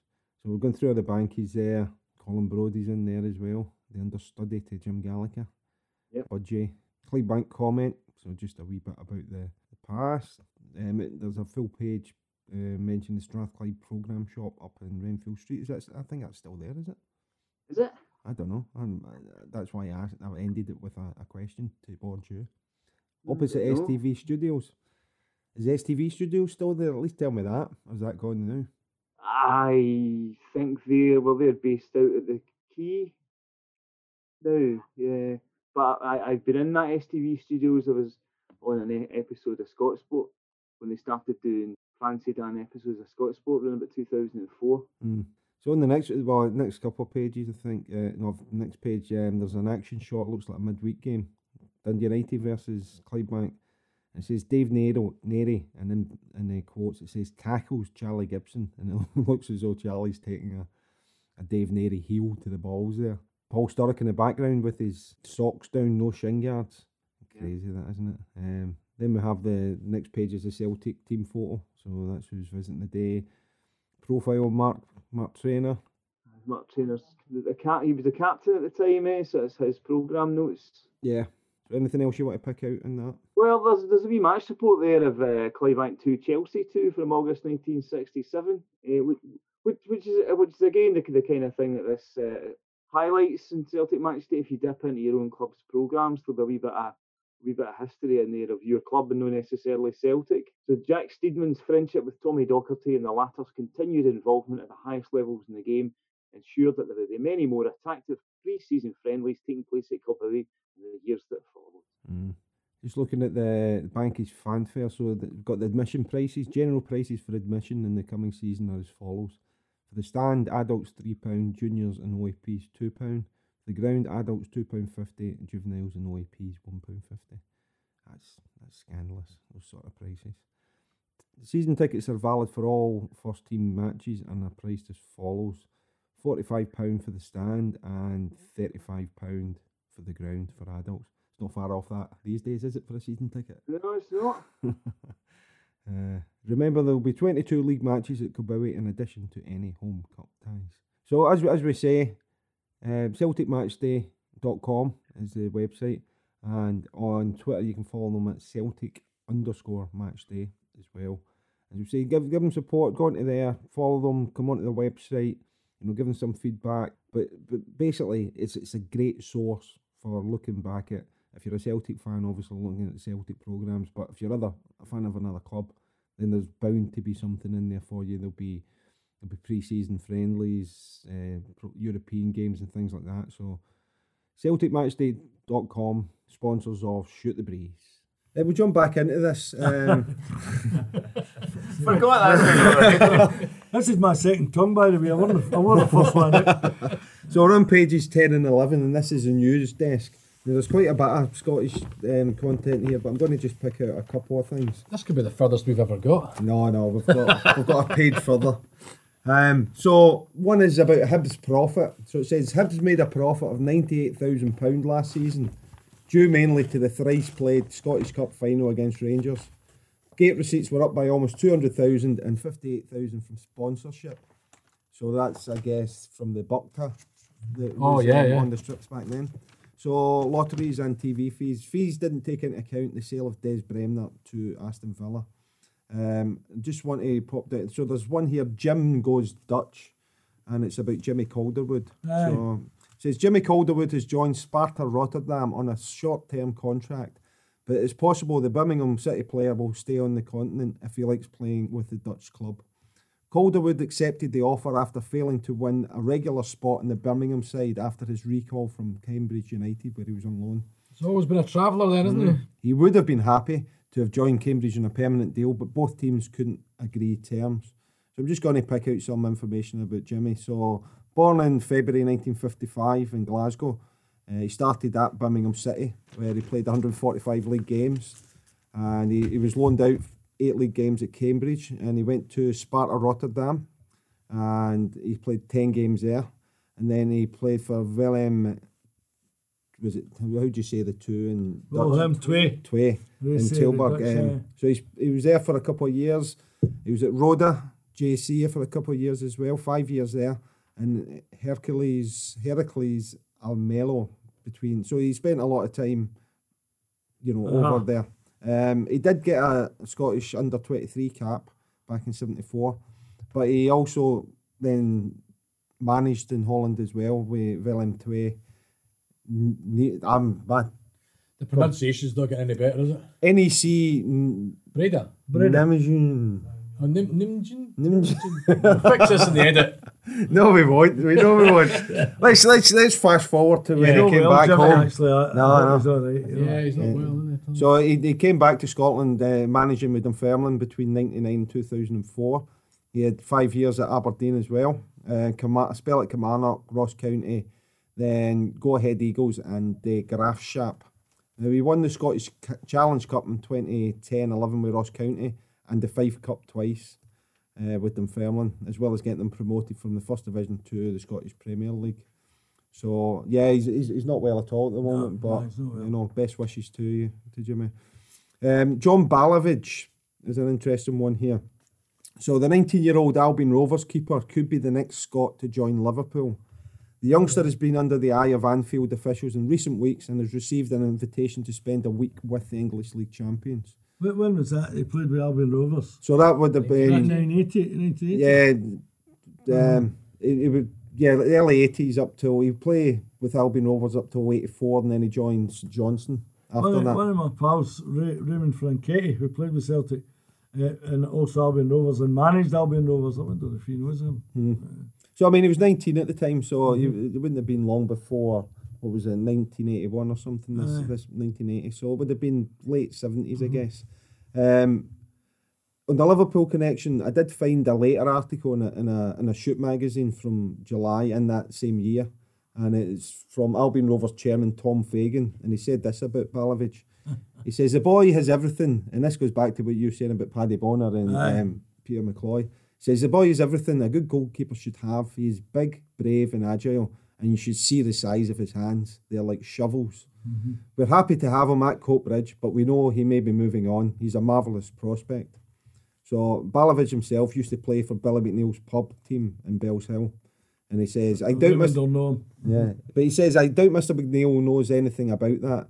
I didn't go into the pub at that time because I was too young. I'd be absolutely delighted to join Liverpool. Naturally, I wouldn't expect to play in the first team, but I would like to think the experience would do me good. There's only one team I want to play for on this side of the border, and that's Celtic. I think it's interesting that he's saying that if I went down there, I don't have any hopes of ever playing. It's just for the experience. What's his name, sorry? John Balovic. John Balovic. Balovic, yeah. Aye. Well, that's remember about him on Tuesday, aye. Yeah, so he's known as a sweeper. He was called sweeper because of the way he acts as an extra defender at the back and runs out the penalty. So he was, it sounds as though he was a wee bit ahead of his time there. Big Billy's mother, Nelly, ran the pub in Bells Hill. And when I say ran it, she was brilliant. Yeah. I used to play dominoes with her, right? When I was a supervisor with Sunblaze, Alex McDougall's van was Bells Hill, and when they went on holiday, you took it out for a week. So you did everything that they did. And I went in, that was the last stop. You take in a wee brown loaf, a couple of cakes, donuts or whatever. She'd make a pot of tea, and you sit there, play dominoes with her. And if you beat her the table, up there. This guy comes in, Scottish Newcastle, in the door. Aye, come in, son. Sun's splitting the trees. It's a sunny day. We Alex away on holiday. Aye, come in, son, come in. The boy walks in. Boys, he's got King Billy on his arm as well. But he's got a t-shirt, just a white t-shirt and a Ranger scarf on. I'm not joking. Sun would split you, right? And he's obviously seen it the night before. Yeah. Billy McNeil's I'm going there, yeah. Aye, right? So Nelly goes, you need to go down to the down the stairs, son. We've got all the... Aye, okay. To bring all the empties up, right? Sweat's running off his nose. And you can see the t-shirts clinging to him, It must have been 40 minutes putting all that stuff in that. And she says to the driver, you want a drink, son? He says, Coca-Cola, Mrs. McNeil, I'm driving. You, son, you look at you. She says, I'll have a pint of lager unreluctant way, I'll get that for you. She comes in, she pours him a pint of lager, she puts it to him, I'm not joking. He gets it to there, and she says, enjoy it, son. She says, have a look at the photos in the wall. There's a cracker there, a big Billy with a European cup. I'll tell you, I seen Ellie, she was different class. Yeah. Jimmy got unwell, his father. I went up to see him. Another sunny day, beautiful. All the windows are open. She's hoovering. I'm walking up with passageway. And I catch her eye and I wave to her. She switches the hoover off. She says, Jimmy, turn the holy photos to the wall. Here's that anti-camera coming to see you. Yeah. What a character. Nearly off. And I never saw a guy, who actually looked the spitting image of his father. Is that right? But he had the same temperament and the same nature as Nelly, Yeah. What was the pub called? Do you remember the name of the pub? What was it? I think it was called McNeil's, if I remember it. It was Main Street, Bells Hill. So when did they have the McNeil's off Vicky Road then? Was that after? No, that wasn't McNeil's. Was it not? No, that was in Madeira. Ah, right, okay. Yeah, and some of his, shall we say, rebellious customers took the D out, and it was then called the Mad IRA. The Mad IRA. The Madeira, brilliant. Before we move on, Andy, I know you've alluded to it briefly, but this is a wee bit of reunion for Simon and Andy, because you both worked in High Road. We did indeed. Together. Yeah, we did indeed. Aye, Sam was an actor, and I was on High Road. I loved it. I mean, It was fabulous, wasn't it? Real actors were good to me because we get up to something, didn't we? Oh, jeez, oh, jeez. But it was great. It was great fun because there was a great group, wasn't it? Yeah, lovely. Yeah. lovely. And the show had kind of changed at that time. They'd kind of dropped the take the. Aye, that's made it High Road. The High Road, aye. Because a lot of soaps at the time had become city-based, and so it was kind of full of young people, and there was all sorts of drug dealing and everything. So they brought me in, obviously, to do all that. Aye, he was a bad boy. I was a baddie, Aye, aye. So I'd come in, and you had the garage. That's right, and you were a mechanic. With Joe McFadden, you had the garage. That's right, yeah, aye. so he was Gary McDonald, I think. Aye, that's right, yeah. That's And right. I then came in as my father owned the garage. That was the story. That was the hook that got me in. And so Gary got murdered, and it was nothing to do with me. It's always the baddies Always the involved in baddies. garages, isn't it? Oh, was this? Aye, That's where you Derek start. Lord was a baddie, and then you come in, you were the young, good-looking Yeah, baddie. absolutely, and that didn't get down well. So yes, there was two There was a couple baddies. of disappointments. I mean, I thought that there was going to be a love interest with Mrs. Mac. There should have been. Never. Because there was definitely some tension.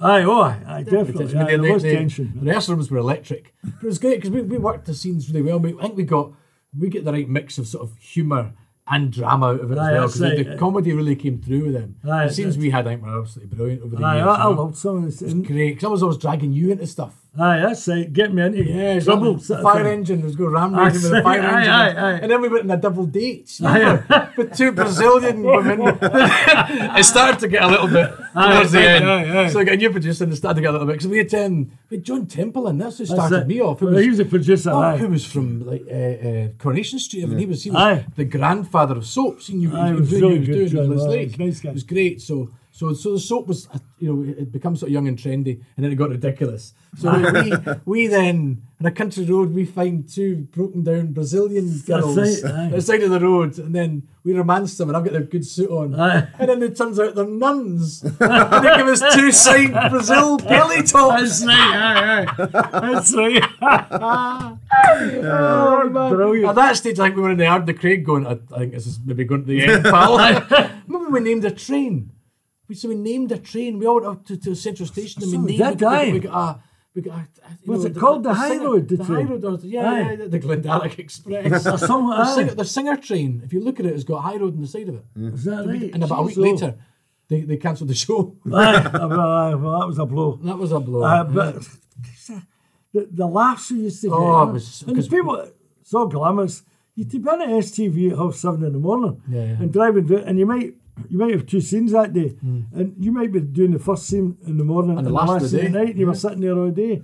But the catering was fantastic. It was. These catering buses or vans. Yeah. Food was terrific. Oh, the whole thing was great because Brilliant. you did a Yeah. couple of days on location as well. So you'd get the studio days and you get Aye. we'd been on Saturdays to the producers run and all that. Remember as well. And that was it just it smelled of drink quite Oh, aye. a lot. It was strong drink was taken. And it was the funniest group. It was one of the best times I've ever had. Aye, It was best, the funniest group the of happiest actors. days in my life. I've been in show business, obviously, and that was It was that was a wonderful, happy. Oh, And the jeez, crew oh. were magic, and everyone was like a Aye, family. the crew were great. It was just superb for years.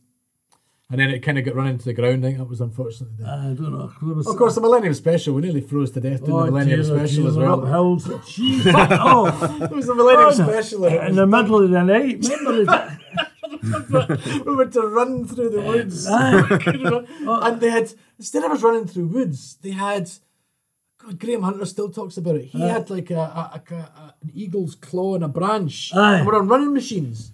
There's like three of us, it was at the road to Amarillo, there was 3 of us on the running machines. Oh, unbelievable. And they're going whoosh. In fact, this doesn't really work on radio, but they kind of whoosh with branches to run, so you're running past branches and through trees, and an eagle's claw would come at you.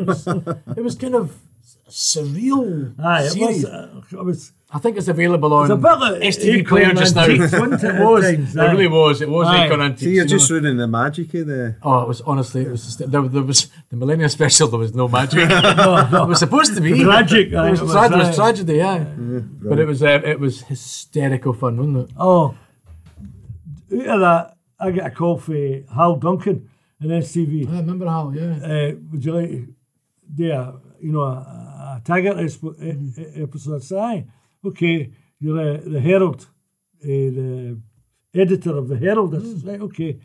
I said, no, this is my acting thing coming out. This used to put the fear of God into me when he said things like that. I'm going to do my acting now. Oh, Jesus. I know. But I said, right, I'm a Herald editor. I need to do something different. I'll do it sober. It's funny, I could have phoned it in.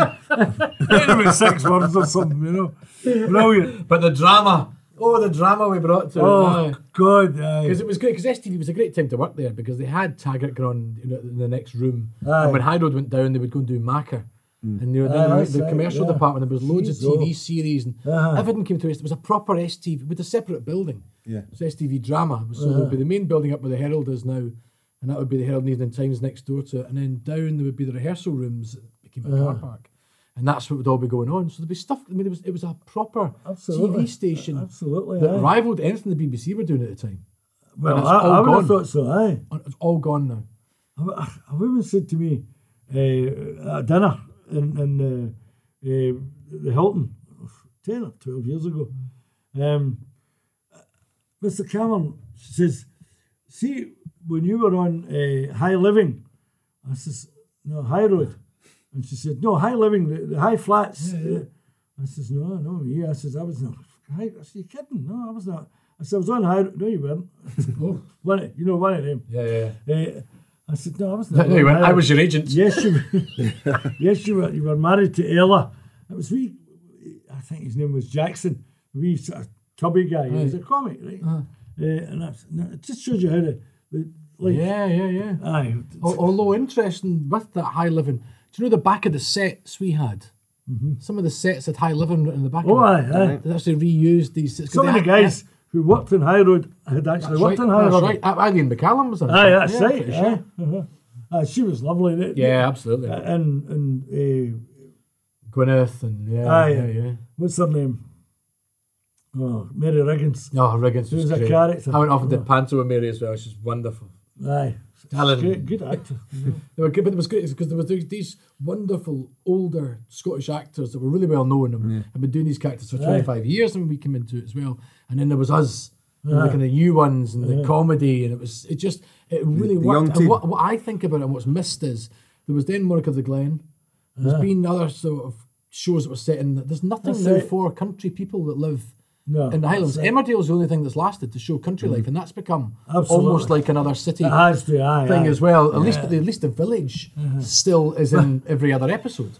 I remember Richard Greenwood. Yeah, Richard. Yeah, lovely Richard. We were in the dressing room one day, and Eileen McCallum had done something like 3 or 4 months with the RSC, right? Yeah. And I come in, Richard was sitting, and Ian Andrews, and you were sitting.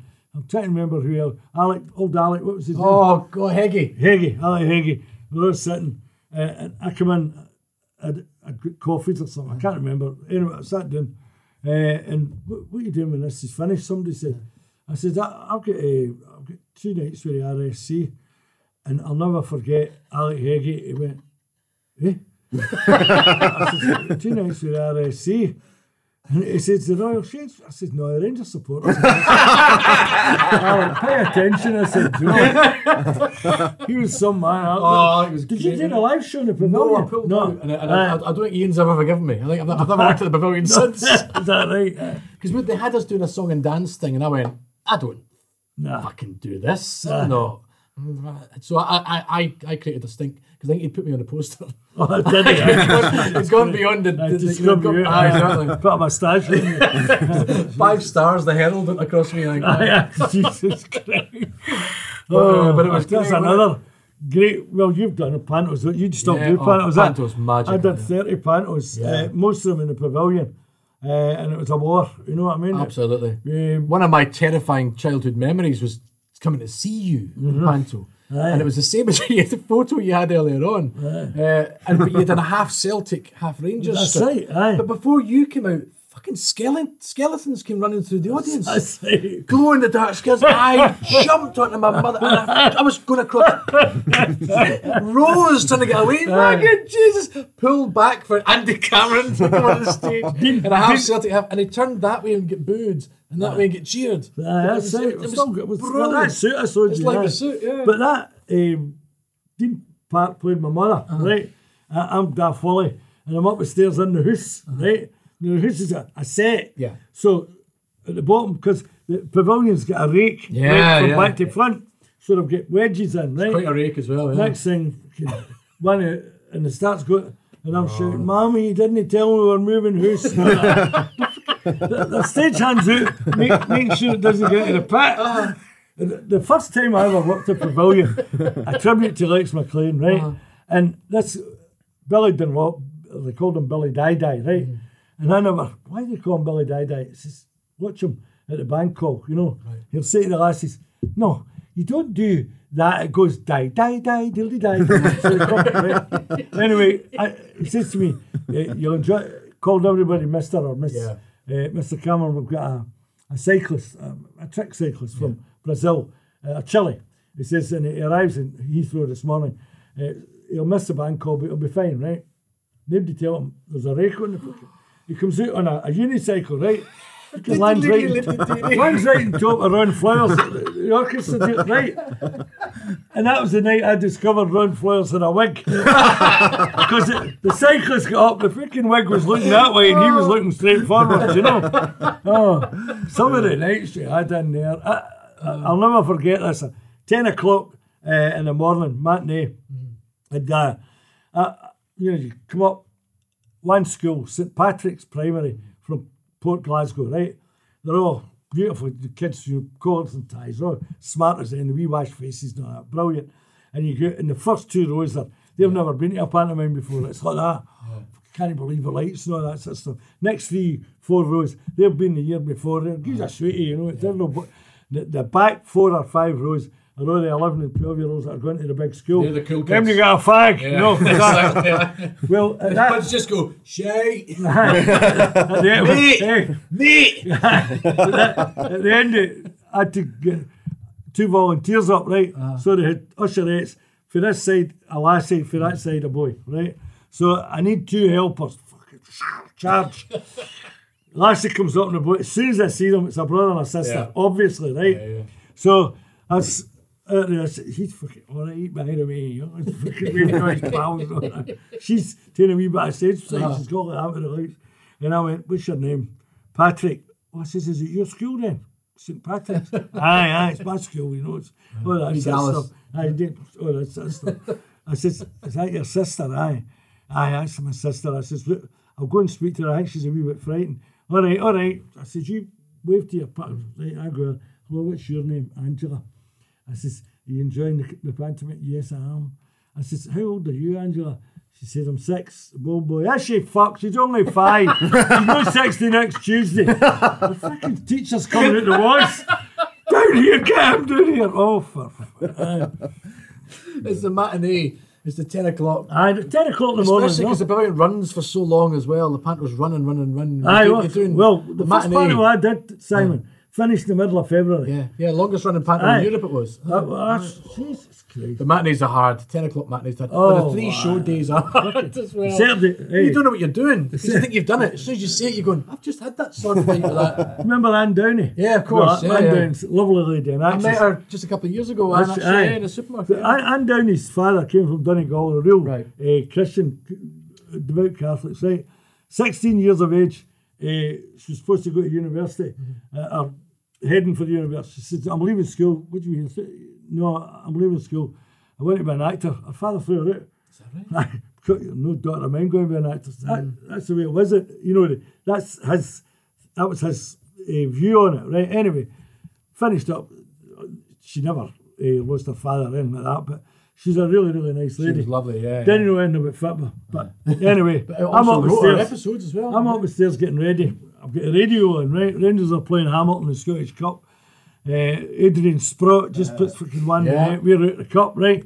So I come down the stairs and I've got to run on and get her. She's super grand. And I ran on, Super Grand, where are you? And she appears from behind the scene. She's got a fucking Rangers scarf and the Rangers bonnet on, right? Oh, Sandy, you'll never believe this. We're in the cup. I couldn't move. The last thing you expect, laughing, exactly. That pavilion's like that. I used to go, right, you redo all the parties. UCM, Union of Catholic Mothers, where are you? It's a bunch of maybe 5 or 6 rows at the back. Right, okay. Any that I know, Catholic Mothers, come round the back, I'll see you after. And the other, where's Garbrade, Orange Lodge, where are you? And they were on the other side of the passage. Here we're here, like, Union of Catholic Mothers. And I said, right, stand up. Stand up. You, turn right. You, turn left. And I went, charge! You get away with murder in that pavilion, it was brilliant. I used to love it. Excellent. So you did how many years in a row? 20? I did 30 pantos altogether, but 28 of them were in the pavilion, I did one in the Kings. Yeah. And there was a guy called Michael Kilgariff. Right. He was 6'8", and he wore a big hat, and he wore platform, heeled shoes. And I was Staff Wally, and he was a baddie. And he throw me a boot, give me a doon. And he said to me, look, have you ever done anything like this? I says, no, I haven't, Michael. He says, relax. He says, it sounds daft. He says, but see if you could go to sleep standing up. He says, and I'll throw you a boot. He says, don't worry. He was brilliant, absolutely brilliant.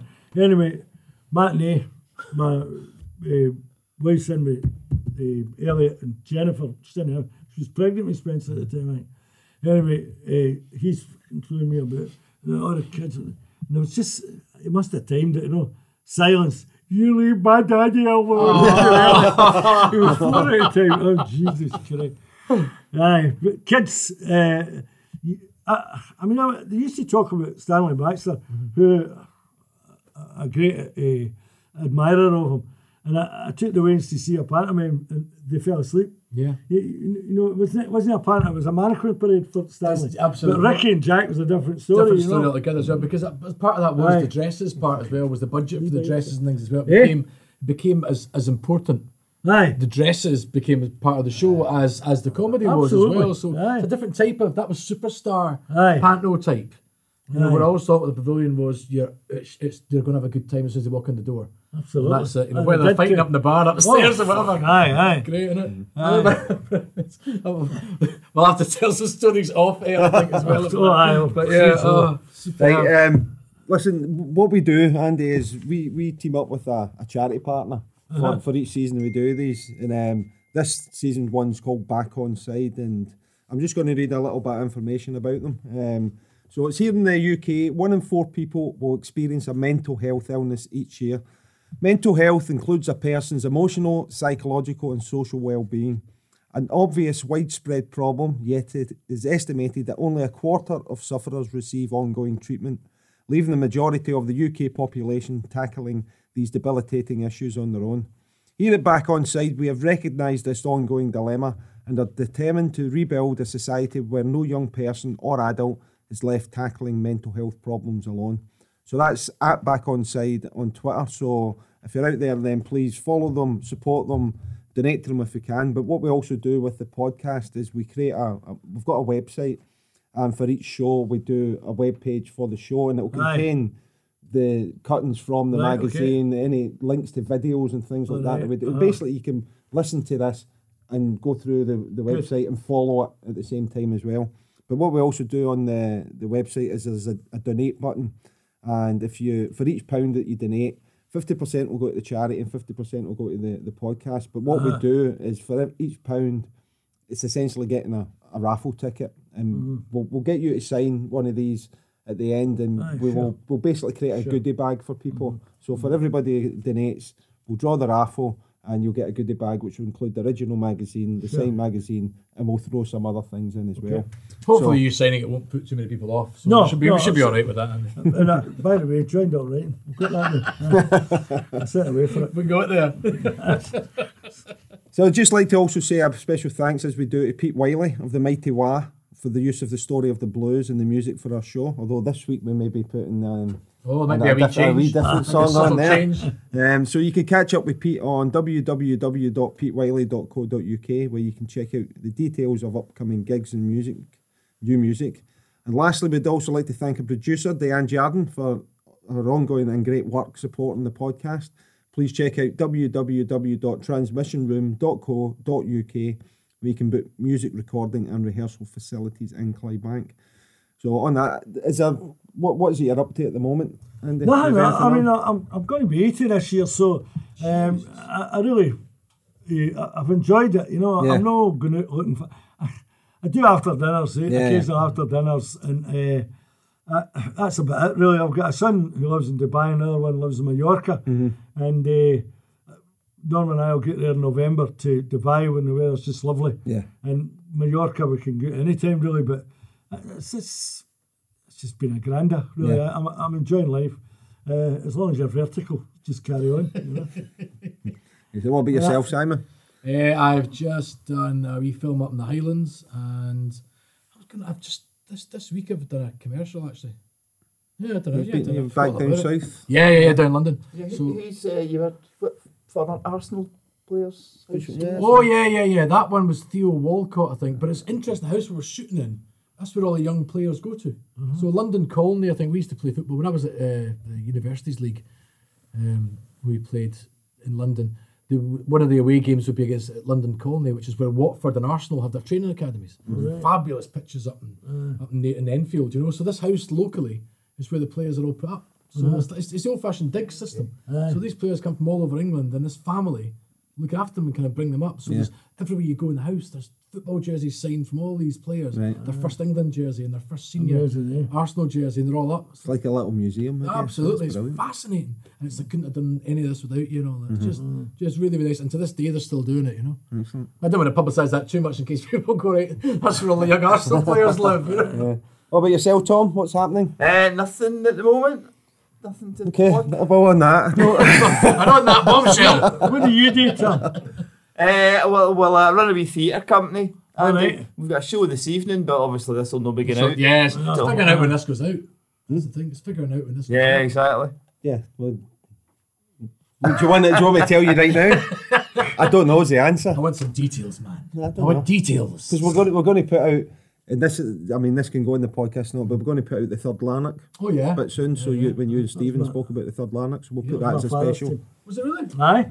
Father went down to Right, London. we're about to record another special Keep third going, keep Lanark. going now. Aye, 1935 went down to London, got a job in buses as a labourer with the Grease Monkeys, you know, that did all the mechanics that.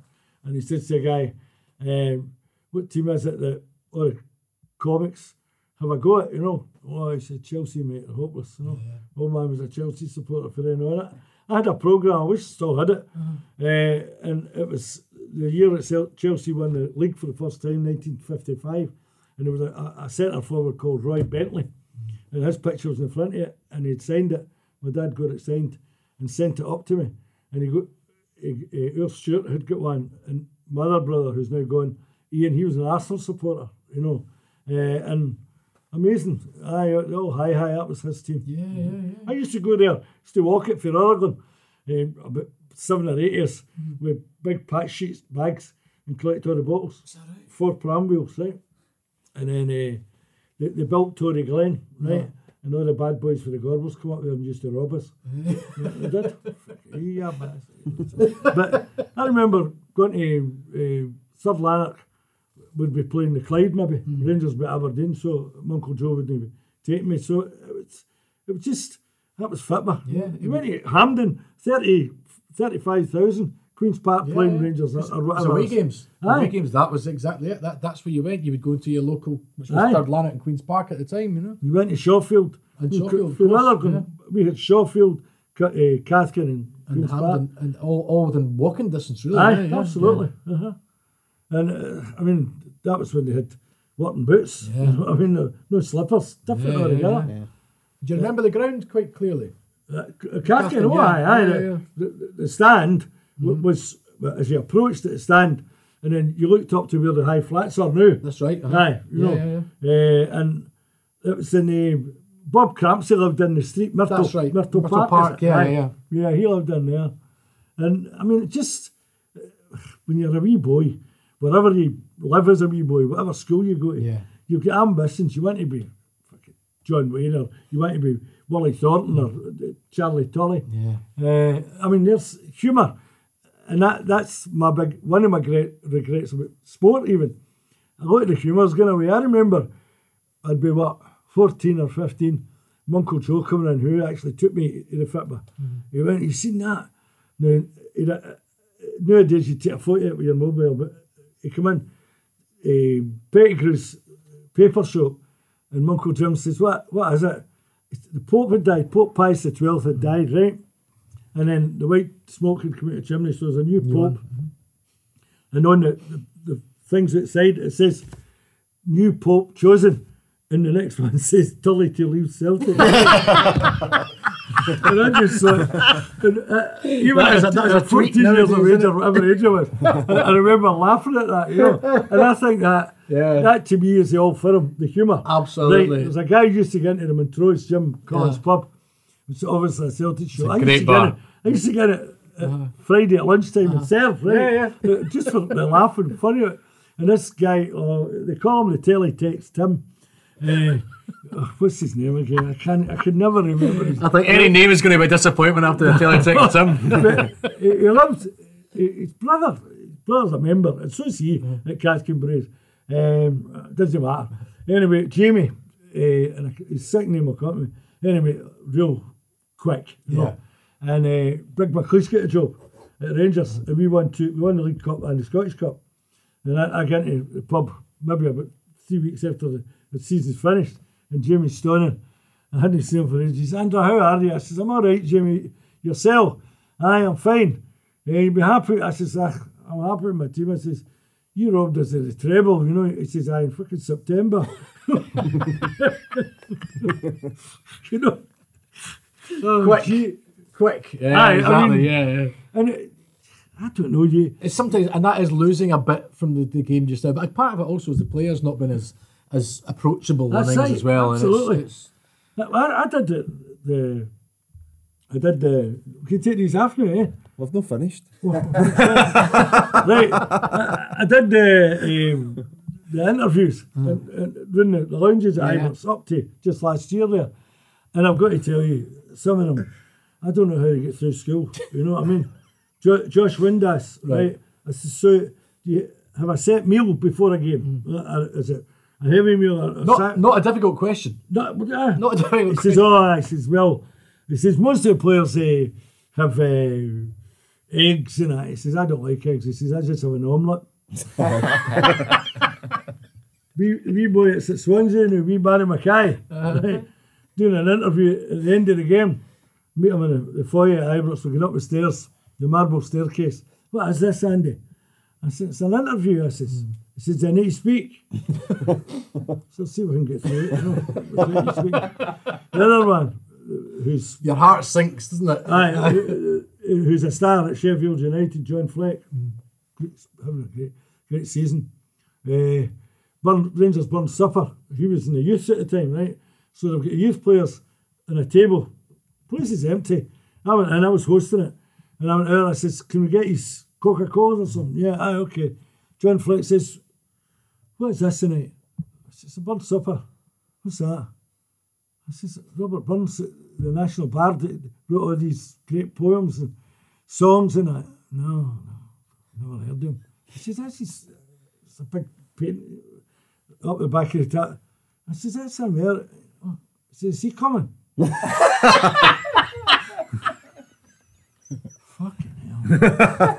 Right, I'm not on that bombshell.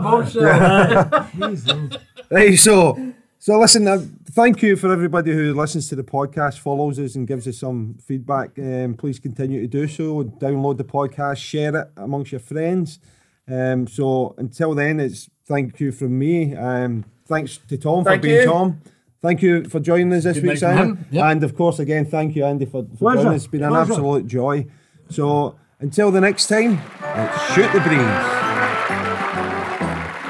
We're on the march for our army. We're going to the Argentine, and we'll really shake them up when we win the World Cup.